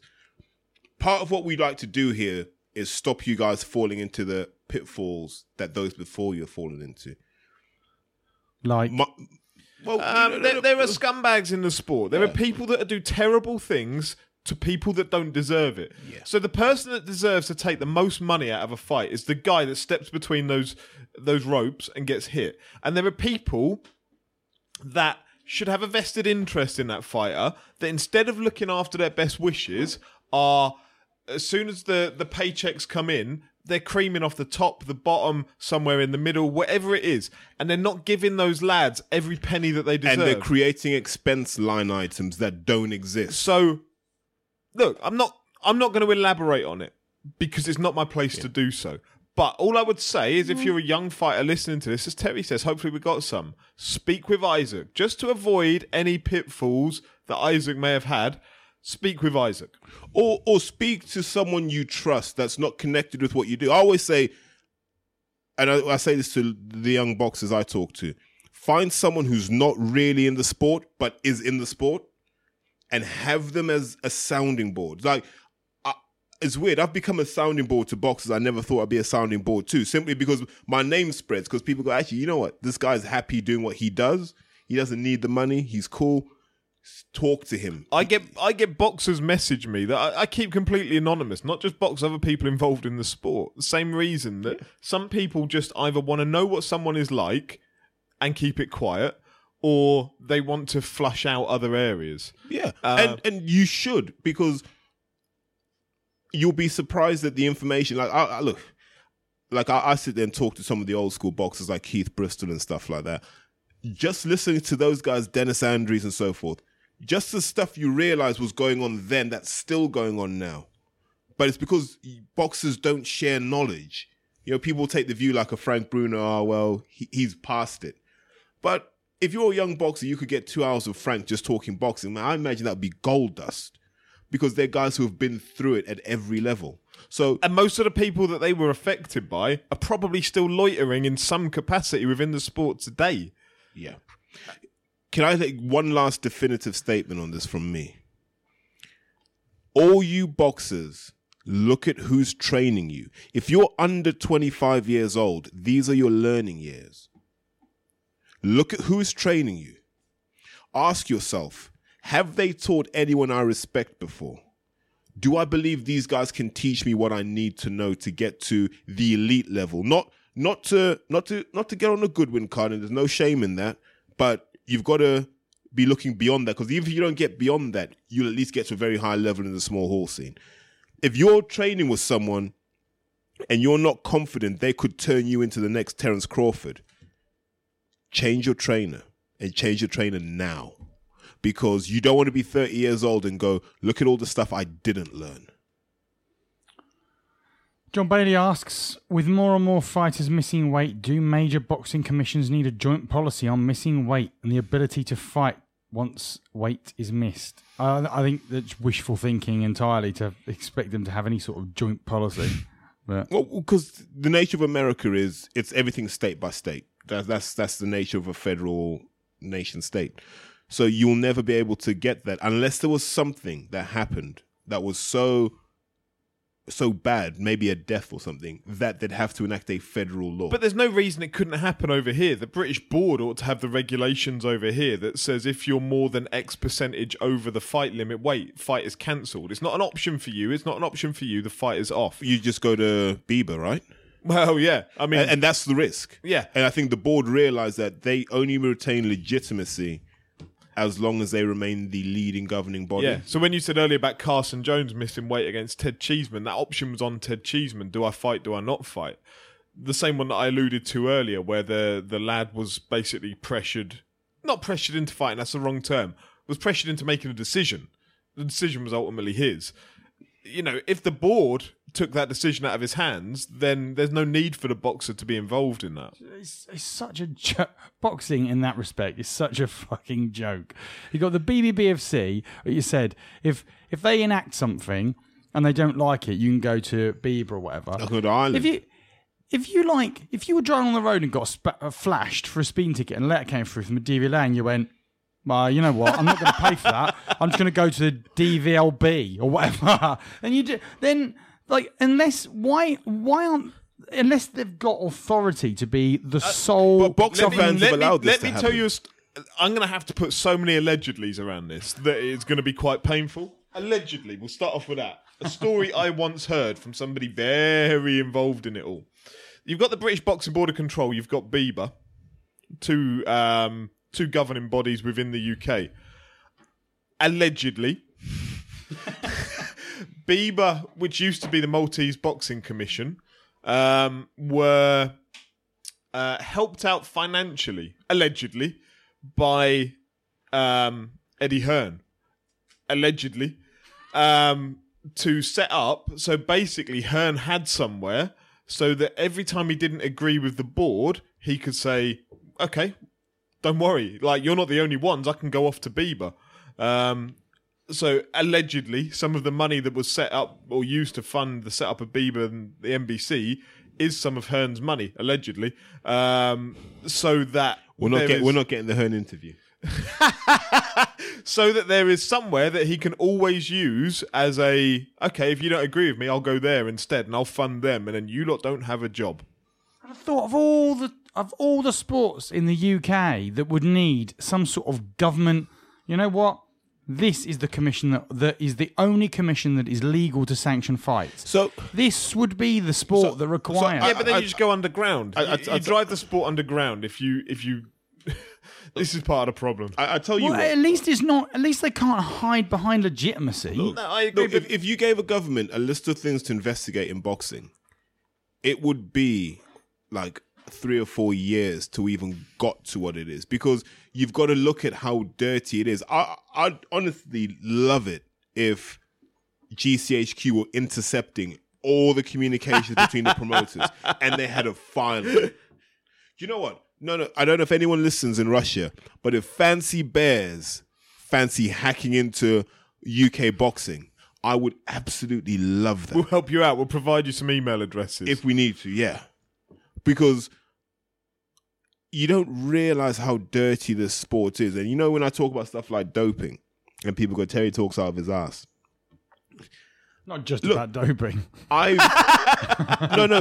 I've had female amateur boxers, not necessarily from this country, ring me and go, I think I might have fucked up. Damn.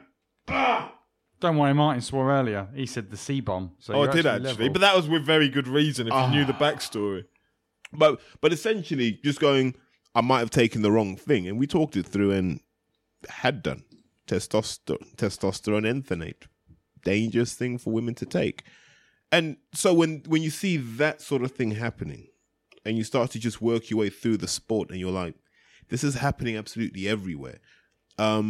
Promoters and managers telling fighters different numbers to what's actually been offered. Yep. To the point where, you know, you're having conversations going, I don't imagine, from what I know about that level of fighting, I don't imagine that's a number that would have even been suggested, because, you know, there's a degree of honor within the sport, and, you know, you would never do that. So if you went through all of that and then you went down a level and went, let's investigate the involvement of known organized crime figures in the sport. Wow. At this point here, you'd probably just ban boxing. You'd keep amateur boxing, you just ban professional boxing. You say, you know what? This can't work. This isn't a sport. This is an extortion racket. And that's essentially what it is. It's an extortion racket when you find out what some of the people earn to step in the ring. I just think when it comes to, like, I accept the notion that you drive it underground. That's the same with anything, right? There is schools of thought that would make, from a non-boxing perspective, but to make recreational drugs legal, so that you're able to you know, actually put structures in place and et cetera. But without going down that road, what I'm trying to say is, if you made BBBFC the only legal place to be able to sanction boxing matches, yes, you'd drive a certain percentage of it underground, but you couldn't have people like Eddie Hearn, allegedly, or Betty Byrne going to alternatives, because he couldn't run a massive show that was televised on something that was legal. So see, Bieber kind of masks the reality of it. What happened was the EU said no one entity in one country should be able to provide governing body services. Like, there was a monopoly in a country. So they said, actually, under the freedom of movement, the common market, I should have said, there should be competition. So the Irish board should be able to have fights in the UK, like the British board should be able to have fights in the UK. It's a gentleman's agreement that prevents that from happening, apart from Bieber. Bieber was set up in this country under, you know, I mean, they claim the Maltese thing because there's no governing body. And they were based, there's the NBA. But that's recent. Box, no, it isn't. Was that the original one? Yep. So I don't know if it was the original one, but it's been around a long time. Because that's what I thought. I thought it was just right. If we just pick Malta. No, the NBA exists out there. Wowzers. But yeah, no, I mean that's why it's there, is that you're allowed to have more than one governing body. You're right. Like, unless it's governance, unless the government say you're only allowed the single one and it comes from there, I mean, in 6 months' time we should be out of Europe anyway. So no, I might be wrong on this, but isn't it that if the government said we are the agency that regulates boxing, then there's no EU issues, because you can't enforce market conditions on what the government do, apart from like state. Yeah, I believe it's probably not something the EU would be that asked about getting involved in. Yeah. Do you know what I mean? Like, it's not a priority Because all issue. you'd have to do, I think I've said this on podcasts numerous times, right? You just say no combat sports can happen outside the auspices of XYZ, right? And you'll get rid of these underground fights, kind of like, at least we've driven dogfighting to such a position that it rarely happens compared to how it used to in the 80s. Because, you know, we've had enforcement action against that. You could do that. And what that would do for me is it would simplify everything and it would enable us to actually have some quality. So if you had one governing body that could license in this country, one only, half these suckers wouldn't get licenses. You know, half of these suckers wouldn't get licenses and we wouldn't have to watch some of the dross that we watch. Solve the problem in a heartbeat. The reason we have these guys getting them is that they could get it from somewhere else and fight. You shut that avenue down and all of a sudden you've got a board that can say, you know what? You're not just going to come in off the street, having had a few fights with bouncers and get a license. Maybe not. Because the problem would be that you would end up drying up the promoters. And some of those, the lads you're talking about will typically appear on small... They're not going to be Eddie Hearn fighters, right? And so the board are predominantly funded by Hearn and Warren. Like, make no mistake about that, because they've got the biggest shows, they make the biggest income, they pay a percentage of that as board fees. But they're still getting some income off of the lower level lads. Those lower level lads would dry up if you took away the ability to license all of these fighters, who, as you say, like, they may not have any right, some of them, stepping into a professional boxing ring. But if they weren't there, there's a good chance perhaps some of the smaller promoters wouldn't be there. Like, they wouldn't have the lads. So therefore, you dry up your own funding. We run the risk of judging the future by the present. I think the one thing we've learned is when you change the rules, you normally change behavior. So if you suddenly had fewer fighters, you'd solve one problem, which is, you know, how do you drive the standard up? Have fewer guys but better guys. So Steve doesn't have to do 20 fights in an afternoon. Now you can do 10. But of those 10, you know what you're going to get. And it's going to be a pretty good standard if the board do their job. I think that's what you start to get. You get a quality filter come in, as opposed to that guy can just sell 300 tickets. But to be fair, he's got no arms. But just because they're quality, I mean, Sam Smith versus Kirk Garvey was going on at the Camden Centre. No, it wasn't the Camden Centre. It was somewhere else in London. The Troxy, maybe, last night on a British Warriors show. And from the pictures that I saw, there was hardly anybody there. Now, those two are quality fighters. Kirk Garvey was a quality amateur, turned over. He's a decent pro. Avoided, as said on the podcast. Yeah, no, it's true. Yeah. Sam Smith, good fighter. So let's not ignore the impact of that on Kurt's ability to sell. If you won't give Kurt, if he can't get the fights, he can't sell the tickets. If you see what I mean. Yes and no. If he was that good, he ought to be bringing along. Well, people would flock to see him if he was that good, which he is good. How do you know if one promoter's locked down everyone at 175 that he should be running through, and he's like, actually, we're not fighting Kirk because Kirk's really good. But then he ought to get a better manager, man. It was said on this podcast, if you remember. It was 100%. Yeah. This is where having a good manager pays off. But then what ends up happening is you say Kirk doesn't sell tickets. It's like, well, Kirk, you're giving me this fight at the Tolworth Leisure Centre. Mate, I know how good you are. I'll come when you're fighting, I'll pick a name, Joel McIntyre, right? But if Joel McIntyre's manager's like, hell no. Now, he could sell tickets, but he can't sell tickets for an ABA champion, a guy who could have been an international rep at a competition, fighting suckers who stack shelves in Tesco's. And I think that's one of the things that's forgotten in the equation. Are you really going to buy... I'm not buying Anthony Joshua fighting... I don't even know. Who's a big guy that floats around? Adam Dickinson. Is that the guy from Liverpool? I'm not going to pay to watch Joshua fight that guy because it's like, well, come on, man. Better things to do with my time. But you give me Joshua versus Wilder, I'll pay money. That doesn't mean Joshua's not a ticket seller because in the right scenario, he is. But 100%, this is probably, it resonates back to something you said earlier. Get the right people around you. Yeah. No, that bit I agree with. Okay, Kev Morrow asks, what makes a fighter a fan favourite? We have some really talented fighters such as Selby, DeGale and Flanagan who struggle to sell tickets. Good timing. And others far less talented who sell out. Lee Selby hasn't entertained me in a fight in the past 3-4 fights probably, if not longer. I'm trying to think the last time I finished watching a Lee Selby fight and thought I really enjoyed it. I really enjoyed it. Was it Eric Hunter? Eric Hunter probably, yeah. Now, that's no disrespect to Lee Selby because he's a fantastic boxer, but you always sit there going like, you're dominating somebody who's not as good as you. And that to me is like, it becomes quite painful at that point. If you're dominating somebody who's not as good as you, but you're not putting your foot down to try and end a fight, I'm not that interested. And so, like, you're going to lose a lot of fan interest. I was there. You could label that a Billy Joe Saunders, couldn't you? Yeah. I mean, lots of fighters I could label it at. It was on the Eubank Abraham undercard, Lee Selby. I can't remember who was fighting. It's the one where his mum died during the week. So it's maybe an unfair example. But he beat this lad from pillar to post for 12 rounds. And at no point did I think there's going to be a stoppage here.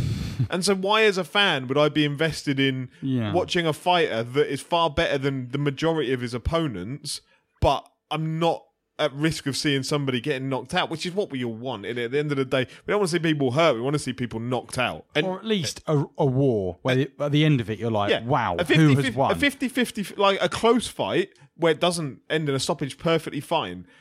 A fight that ends in a brutal knockout is fine. A fight that's one-sided domination and there's no risk of that knockout, I'm like, I can only stand in the ring holding both boxers' arms, and I know it's going to be 120, 108. I can see maybe one or two of them, but when you're starting to become renowned in your career for that, Billy Joe Saunders, Lee Selby, then don't expect fans to invest heavily into your career. But also, I think there's a cycle to being a ticket seller, isn't there? So there's that bit where you're about to turn over and you build up a groundswell of interest. Yeah. And so for those first 4 or 5 fights, you'll sell tickets. Then there's a point where people are now like, what am I really coming for? I've kind of supported this guy. He's fighting Lithuanians. He's fighting Bulgarians. He's fighting...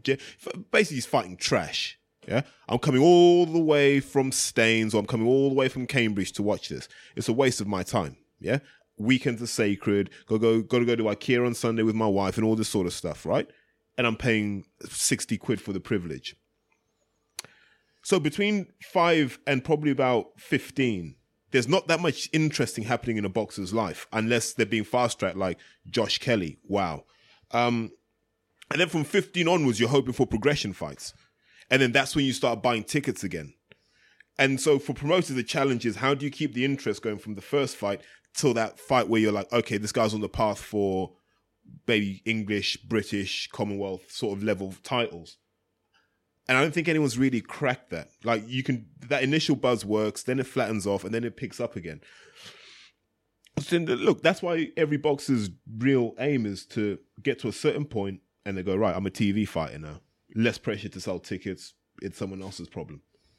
But guys like Billy Joe, he gave us a Lemieux performance. Will he be like that against Murray? And if he is, will he take him out? Because that's what we want to see now with Billy Joe. We've seen him dominate someone, make him look silly. Now we need to see him take someone out. I want to see him fight a really good boxer. Like the Andy Lee fight was good. Andy would disagree with that because we were there and it dropped him twice early doors and then just shut up shop. Yeah, for the rest of the fight. Don't get me wrong, there's a skill set in doing that. And I didn't mind watching it. I thought it was all right. But by the 10th round, you were like, come on, let's take one more risk. I know what's going to happen these next 3 rounds. Let's just take come a risk out of your arms up. And don't get me wrong, like he's the one who's taking the punches, not me. I don't have the right to be saying take a risk. But you do because you're buying the ticket. No, I got it for free, mate. It was a Warren show. Wow. Yeah, I mean, because we're mates, he just sent them to me. I don't buy into that whole. I've not the right to if you're trying to sell me entertainment, and I have the right to moan about the fact that I feel like I've been conned. Yeah. Just as equally as I have the right to not buy a ticket again for your show. If you consume a product, risk, and then you end up with a show with Billy Joe Saunders and James DeGale headlining it that doesn't sell out the copper box because. James DeGale flew off to America and lived out half his career over there, out of the spotlight. That's very difficult for us as British fans to get invested in. Not only that, but he didn't put himself on the line. We were still there going, your best fight ever was George Groves. Whereas with Groves... maybe Badu Jack, we'll give him... Yeah. That was a hell of a fight. Yeah, but Groves had done that before. That's really... but you look at someone like George Groves, you know what you're getting with George. You're like, actually, you know what? If you ignore losses for now, George has put himself in harm's way. Yeah. And I think risks. I think deep down that's what we respect as British fans. Yeah. You put yourself in harm's way. It's why if Froch came back now, he'd sell out. Because we're like, you put yourself in harm's way. We don't feel Billy Joe's put himself in harm's way. No. And it may not be his fault, to be fair to him. Yeah. Joshua has put himself in harm's way. We'll give him his due. He did it with Dillian White. He did it with Vladimir Klitschko. Give Joshua his due. He's put himself in harm's way, as has Tyson Fury. So I think there's a correlation between boxers who put themselves in harm's way and their ability to move units. It's just...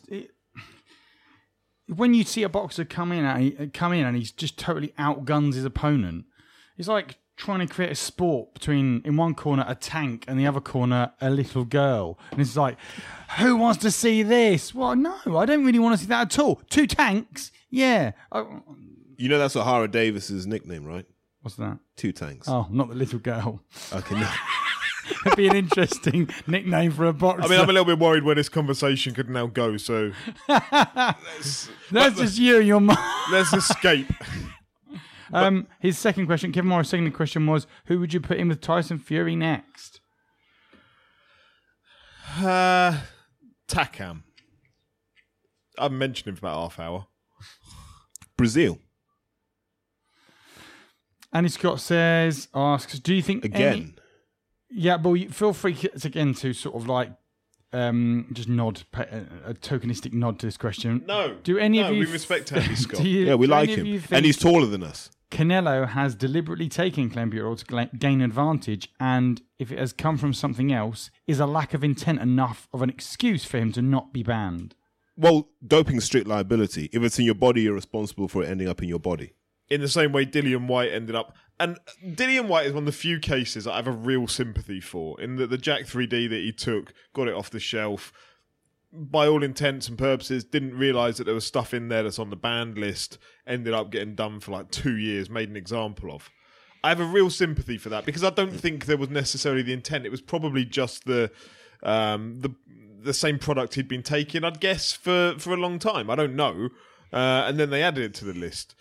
So in the 2-year ban, it's absolutely shocking. Yeah. So I have a real sympathy for that, because at the time nobody knew Dillian White either. So it's not like he was on these Matchroom cards. He was on small hall cards. He didn't have a huge budget. There was none of that. I have a sympathy for that. But you know, it was still in his body, so he's got to take responsibility for that. It's an athlete's responsibility to know what's on the banned list. So the tennis player, was it Sharapova? That had whatever it was in her system. Yeah, that's right. And it was a new addition to the banned list, and her and her coaching team said like, oh, we just didn't know, kind of thing. Like, it wasn't out of our system in time. Again, it's her responsibility to know that. All tennis players, for instance, get sent the banned list once a year with the updates on it. Boxers should be on top of what is and isn't allowed in your system. So if he's, irrespective of it, it's in his system, there is no sympathy from my end. And then, look, and I'm with the cyclist Geraint Jones. They should also get rid of these therapeutic use exemptions. You know, if you've got asthma and it means that you need to take something for you to compete, then no, just don't compete. Simple. Don't compete. If you've got low testosterone, I think it was Lamont Peterson who had the therapeutic use exemption for testosterone, don't compete. Like, the sport's not going to die without you, my friend. Do you know what I mean? It's going to carry on without you because, like we always say, the asthmatics at school were never any good at sports day. Yeah, no, I want children that are asthmatics. I hope they grow up to be asthmatics, because there's a fair chance they will become world champion at something by the looks of it. Or, you know, not to wish ill, heart condition, blood pressure. Yeah. All those things. They're all successful sports people. Yeah. Success indicators. Who would have thought it? Well, you know, we should sack all of our doctors for lying to us for years. So these are bad things. These are incredible things. You're like Superman. If were I an athlete who was within a range above these therapeutic use exemptions, I'd be thinking to myself, well, hold on a minute, who draws this line as to where the low mark is? And why can't we look to the top of the sport to Testy McTesterson, who's got a natural level that is far in excess of anyone else, and all be brought up to that? No, but they do, though. So your hematocrit level, I think it's like 49 units per volume, whatever it is. That's determined on no human being can possibly have more than this. We have no record of a human being having more than this. Therefore, this is, and then it's probably 46. So 49 is we're going to give you a bit of leeway to shoot over. Right, okay. With the level of testosterone as well, I think it's like 1,300 nanograms per deciliter. Right, that's as high as it gets. In layman's terms, you're saying like for example, let's just use testosterone random numbers. Yeah. So if the maximum they've ever recorded a human at is 45, they put the limit at 50, and then to be hematically. The hematocrit So count. presumably then, like to trigger a false reading, you're at 60 or something. Or you're Is that right? 51. Right. Okay. So at 51, you trigger a false reading. And they're saying, no, that can't be natural. Or if you say, actually, it's naturally occurring, you can go for tests. Can to I prove finish it. this on the quote from Chael Sonnen, the UFC fighter, the one I sent to you boys the other day, where he said, "My phone rings. They call me up and say, Chael, your testosterone level's too high." I said, "Well, how high is it?" They said, 0.7. I asked them what's normal, and they said 0.6. I said, 1/10. You're telling me I'm 1/10 higher than the average man? Retest that. You must have caught me on a low day. But it goes to the point where there'll be science behind the thresholds that they have. And remember we said this, I think I said this in a previous podcast. There's a gene, I was going to say UGZ776, but I'm making that up. No, It's something along those 774. lines. But 80% of Asian people, so people from the Far East, have this gene. And what it means is the metabolites they secrete do not, like, they never trigger a drugs test. So you're there, like VADA could go to China and test everyone. And 8 out of 10 people who are doping will just walk through that test. For specific drugs, presumably. Everything. It seems that they don't pop for anything. Because something in the kidneys waters down the metabolites. And they don't even know where they go. But it doesn't come out in the urine. So all you'd have to do is test for that, right? And turn those kids into athletes. And just dope the caught myself. Dope the life out of them and see where you end up. But yeah, so 80% of people from the Far East. I think it's like 10% of people from Africa. That's like a goal line clearance. It's like it's 2-all. You're No, Spain. come I feel like I'm winning on away goals, given I used the worst word. Right, John Bailey asks, will we see anyone worth keeping an eye on turnover from the Commonwealth Games? Who should we be looking out for? Will Steve Goodwin have any representation watching at the games? I'll answer the second part to that very quickly. No, he won't. Open Reason door being, policy. People come to him. He doesn't go to them. exactly that. He doesn't approach fighters. He's always left it that fighters approach him, so they don't go and scout amateur shows or amateur events like that. I have no idea who's in the squads, to be honest with you. So I'm gonna speculate based on what I know. Super heavy, I imagine Fraser Clark will go if he's fit. Fraser Clark wants to go to Tokyo in 2020, so I don't think he would turn over. Unless it turns out that the lad that's beneath him in the rankings, Solomon, is actually really, really good. And then in that case, he would turn over. At 91, you got Siobhan Clark. Would he turn over? Nah, he's marking out to 2020 as well. Don't ask me who they got at 81. No idea. 75, you got the kid Ben Whittaker, who I think's class. Hopefully he won the gold medal today, but I haven't seen any updates on that.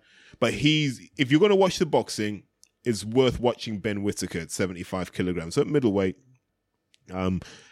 lanky, rangy, skillful mover. He's got elements of the Cuban style to him, which I'm surprised GB have let him keep, but he's good. And then you move down, and I think you've got kind of guys like the McCormack brothers. Would they turn over?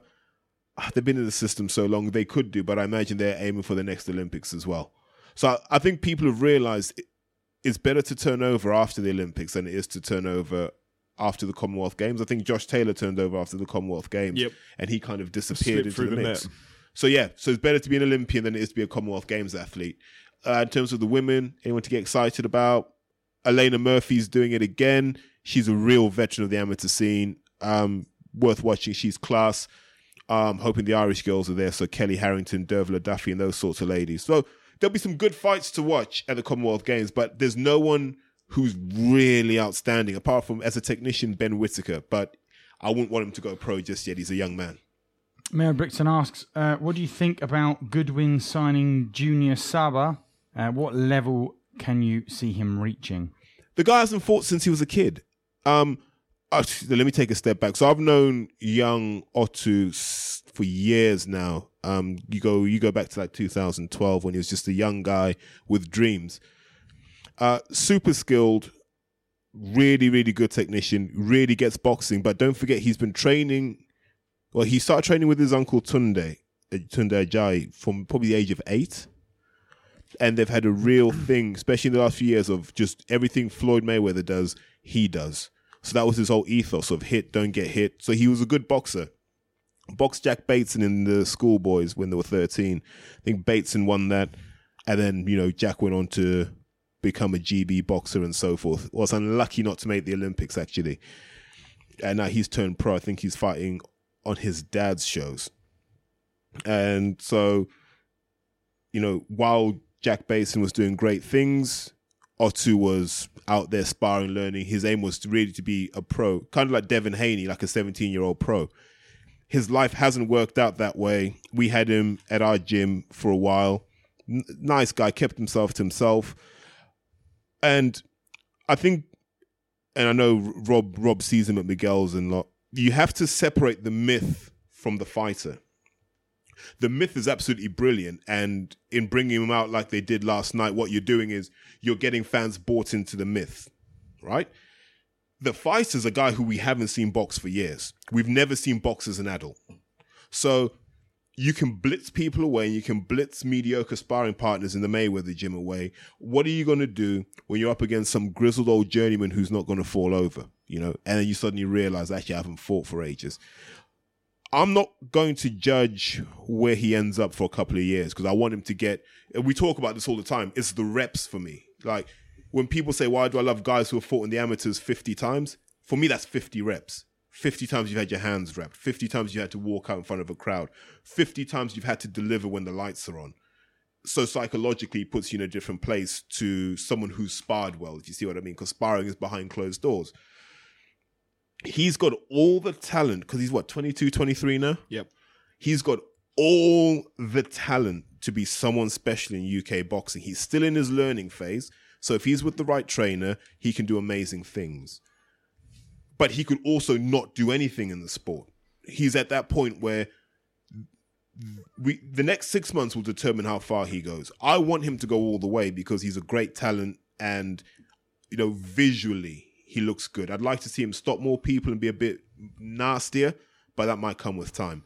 So let's look at where he is in 2 years. I think 2 years is a fair window to judge him. So let me give someone like Andy, for instance, the context on this. So Junior Saba was probably the most hyped amateur, I'm guessing, in years. You'd have to be an amateur though.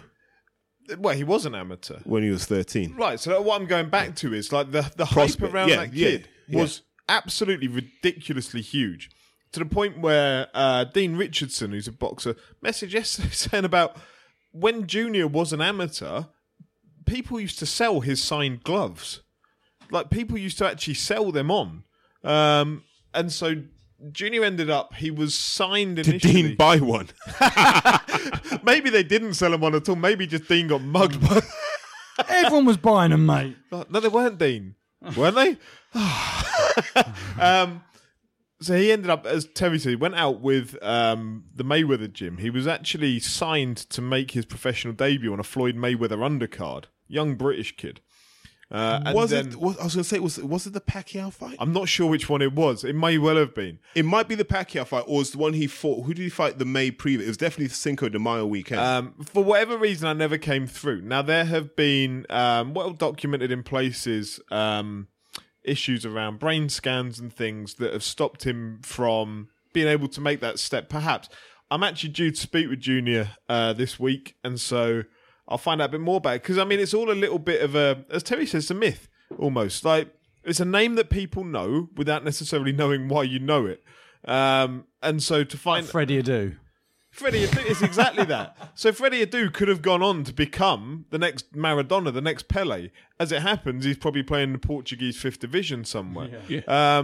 So for Junior Saba, he could go on to become the next Anthony Joshua. He could end up, being a journeyman somewhere in 6 years' time. But I'll find out more about him when I speak with him this week, because I know they've put a lot of effort into getting this over the line. I know there are people that are interested in getting him out onto big shows, because there's a story behind him. And if he's as talented as he was as a kid, then we can expect huge things out of him. But let's give him the time, hopefully, and we'll just see how he develops. So the thing I always remember was, I almost call it the wilderness period he had, when the Mayweather thing kind of crashed and burned. And then it dawned on him that that was as good as it might get for him.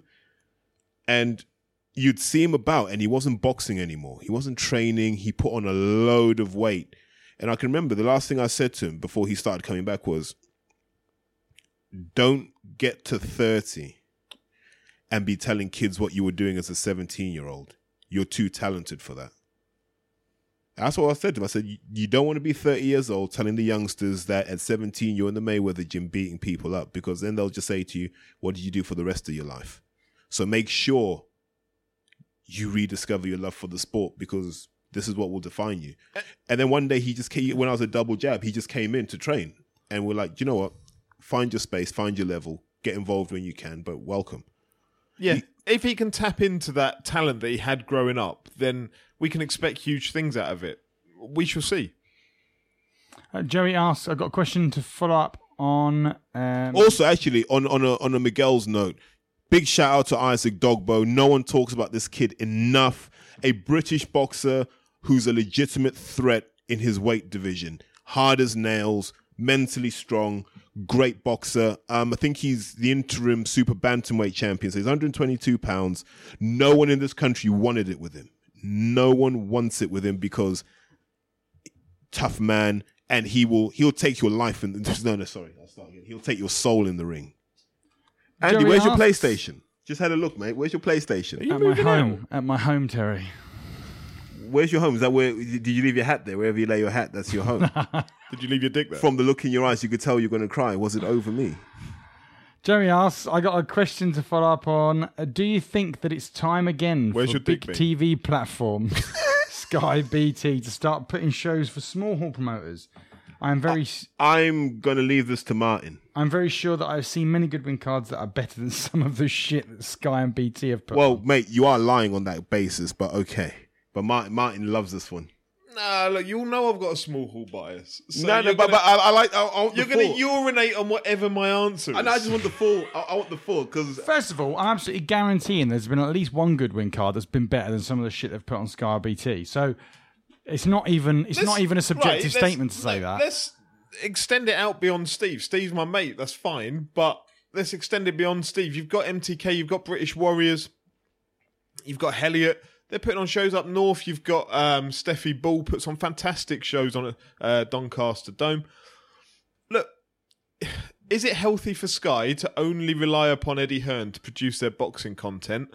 For me, absolutely not. It's almost like they ought to tier it. So you have like a Premier League, which would be the Hearn ones.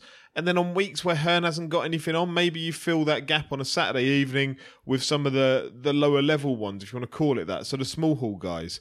So they wouldn't necessarily have to engage with one. They could have multiple ones.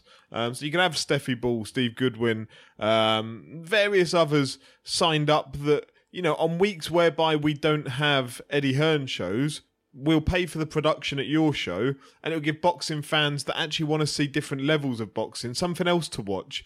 It's relatively cheap content on a Saturday night. I would like to see that. I think Sky probably rely upon that top level for Hearn, and that's fine.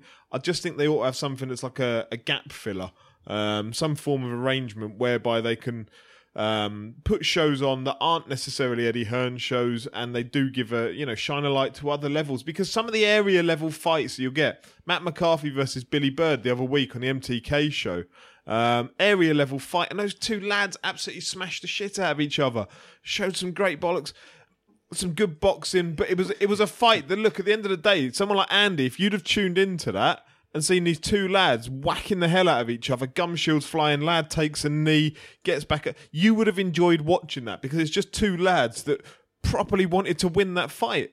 And that's, at the end of the day, that's what we want to see, is two lads equally matched. Most people sat at home watching Sky Sports, let's be clear about this, on a Saturday night, they're not boxing aficionados. They're not sat breaking down how well he throws a jab, or does he overutilise the left hook, or he should be hitting to the body more. What they want to see is two lads stand and fight. That's why Conor Benn versus Payno on that small, the Next Gen show that they had on from York Hall, that got so much attention. Not because it's Conor Benn, but because it was two lads evenly matched, punching holes in one another. again, nobody cared that the Conor Benn jab wasn't particularly good. Nobody sat at home watching that would have cared about the technicalities of it. They loved it because it was two lads that really went to war. Most small hall shows maybe have one of those fights.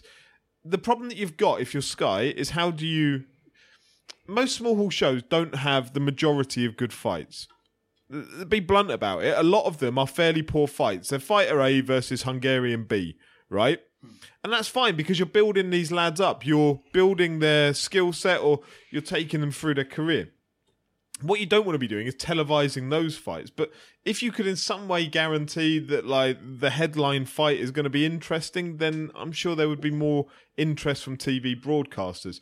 The risk you've got is if you go and broadcast a small hall show and they all turn out to be stinkers, then you run a real risk. Mm-hmm. Okay, so I want to be Martin Theobald and Terry. Who's going to buy the tickets? You're going to have a half-empty York Hall because I'm going to be sat there when it's -5 degrees. Which is fine because Sky will be paying you to broadcast the show. So as long as the balance works out. Yeah, but if I'm not there, if you see what I mean. Yep. I'm at home and Andy's at home because it's really, really cold. Yeah. And quite frankly, wherever my PlayStation is where I need to get busy. Right? Why do you're going to be watching a half full York Hall potentially. Yeah. I think that's the risk, and then it doesn't televise well. Remember when Donut tried this by trying to show us a show from Preston Guildhall? Oh, 100%. Right. And they had to use that blue light to try and convince you that it was full. So there are certain promoters out there that when they know a show isn't working particularly well, will start handing tickets out to amateur clubs around the place. Look, let's face it, right? Winners of competitions. Yeah, winners of competitions. What colour is the sky traditionally? All promoters do it. The biggest ones do it. Some of the smaller ones do it.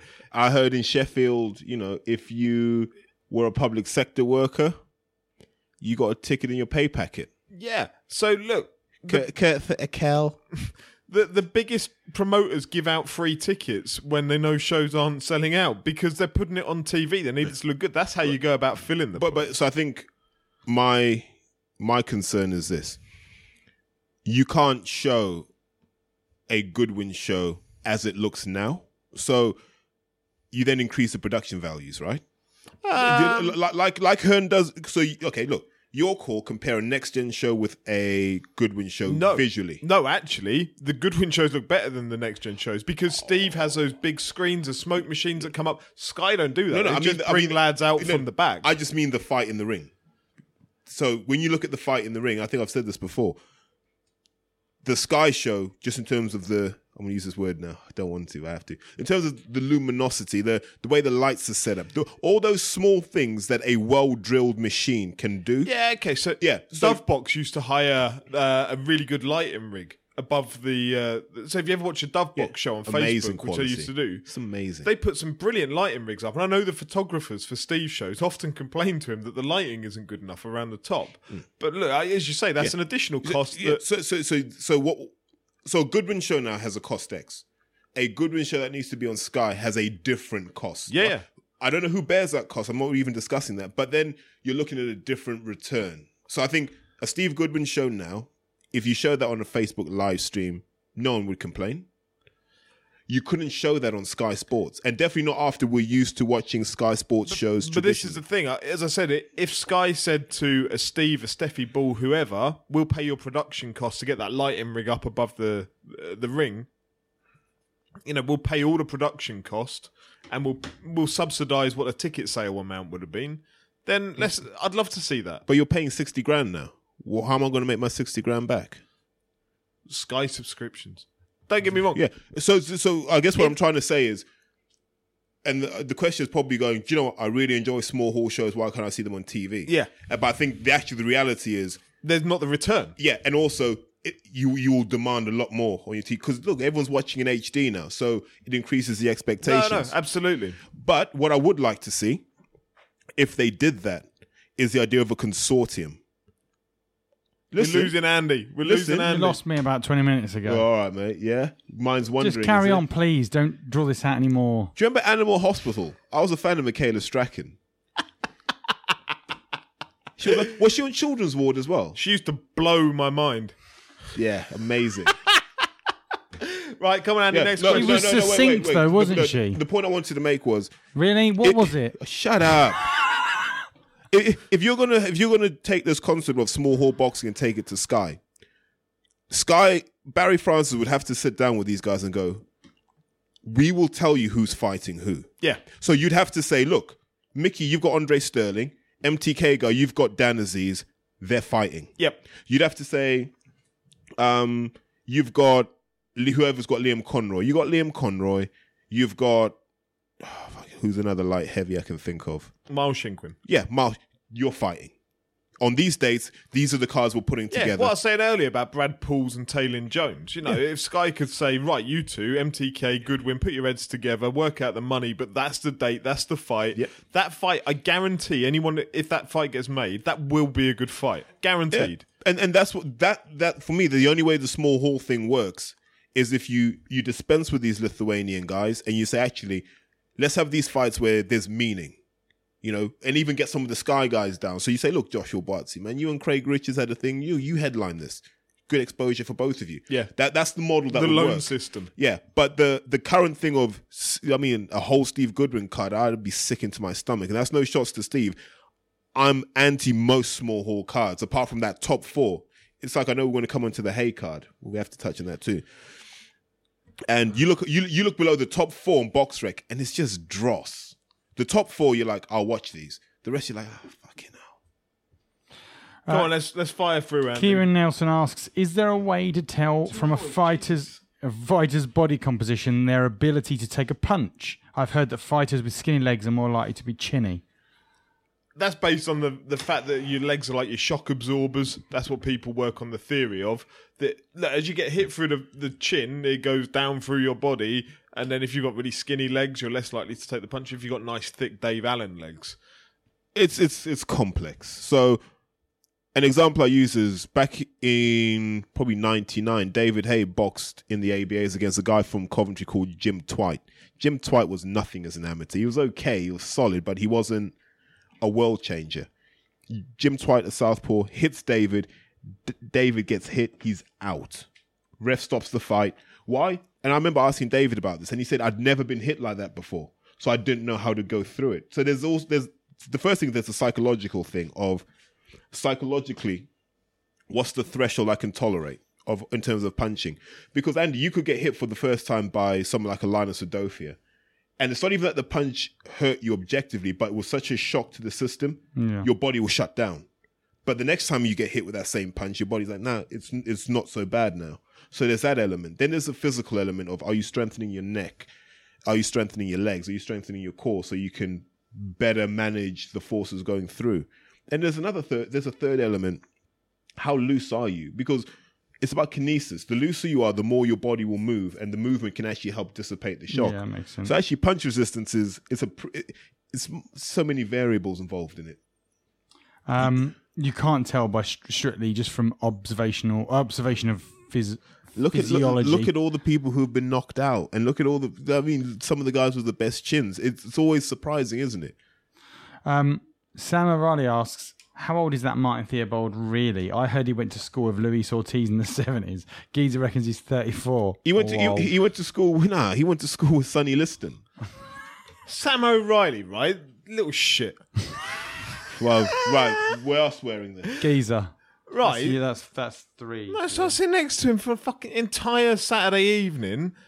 Let's bear in mind, this man just turned 30. Sam's making dreams come true. Just turned 30 years old. He's a white man. And he sat rapping along to every latest chart hit that comes on.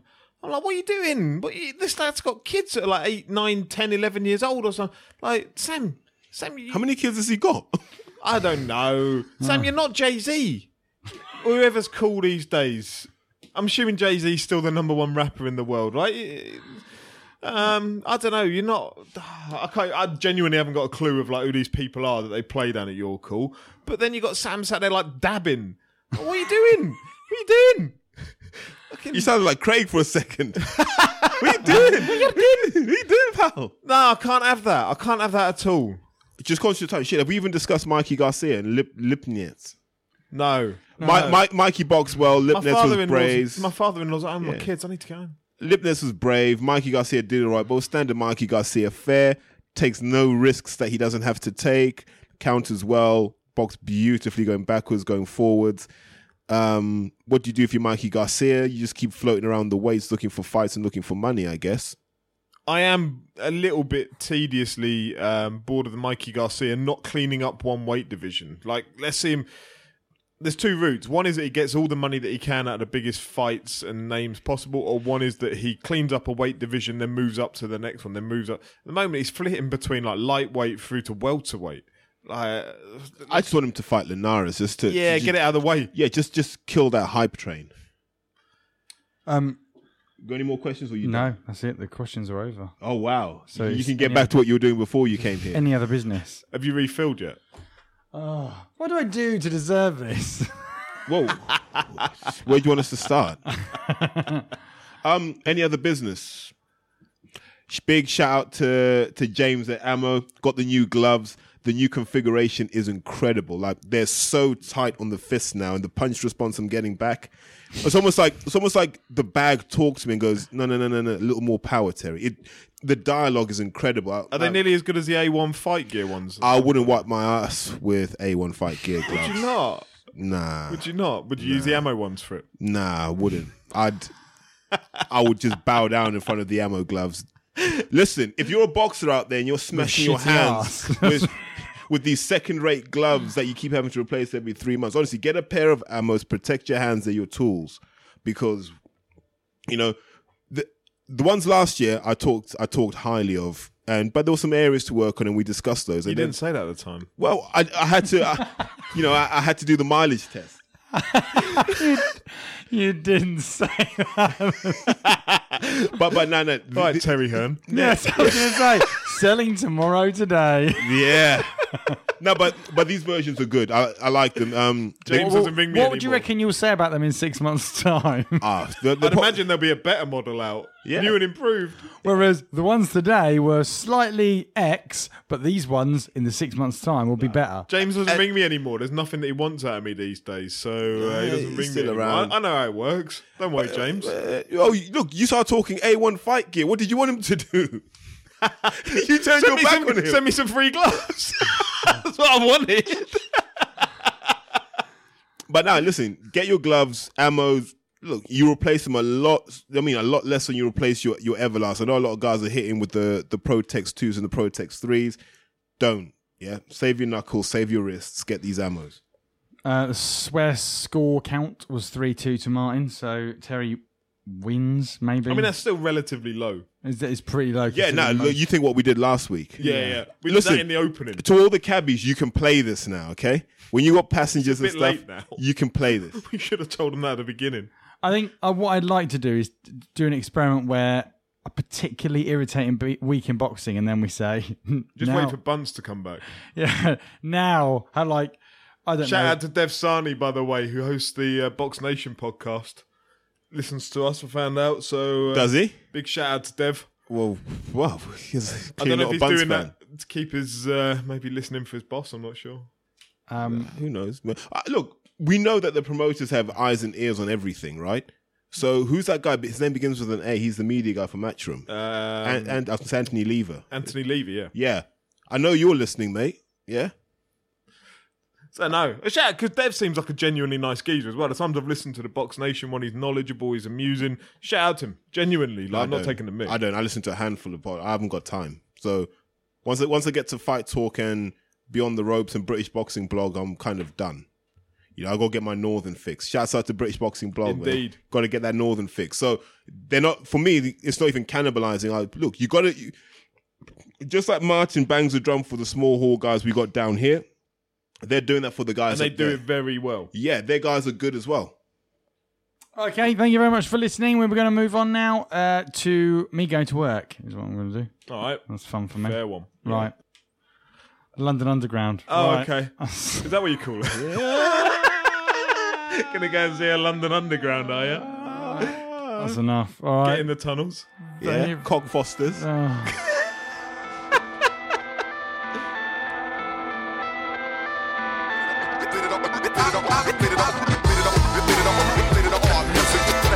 Watch.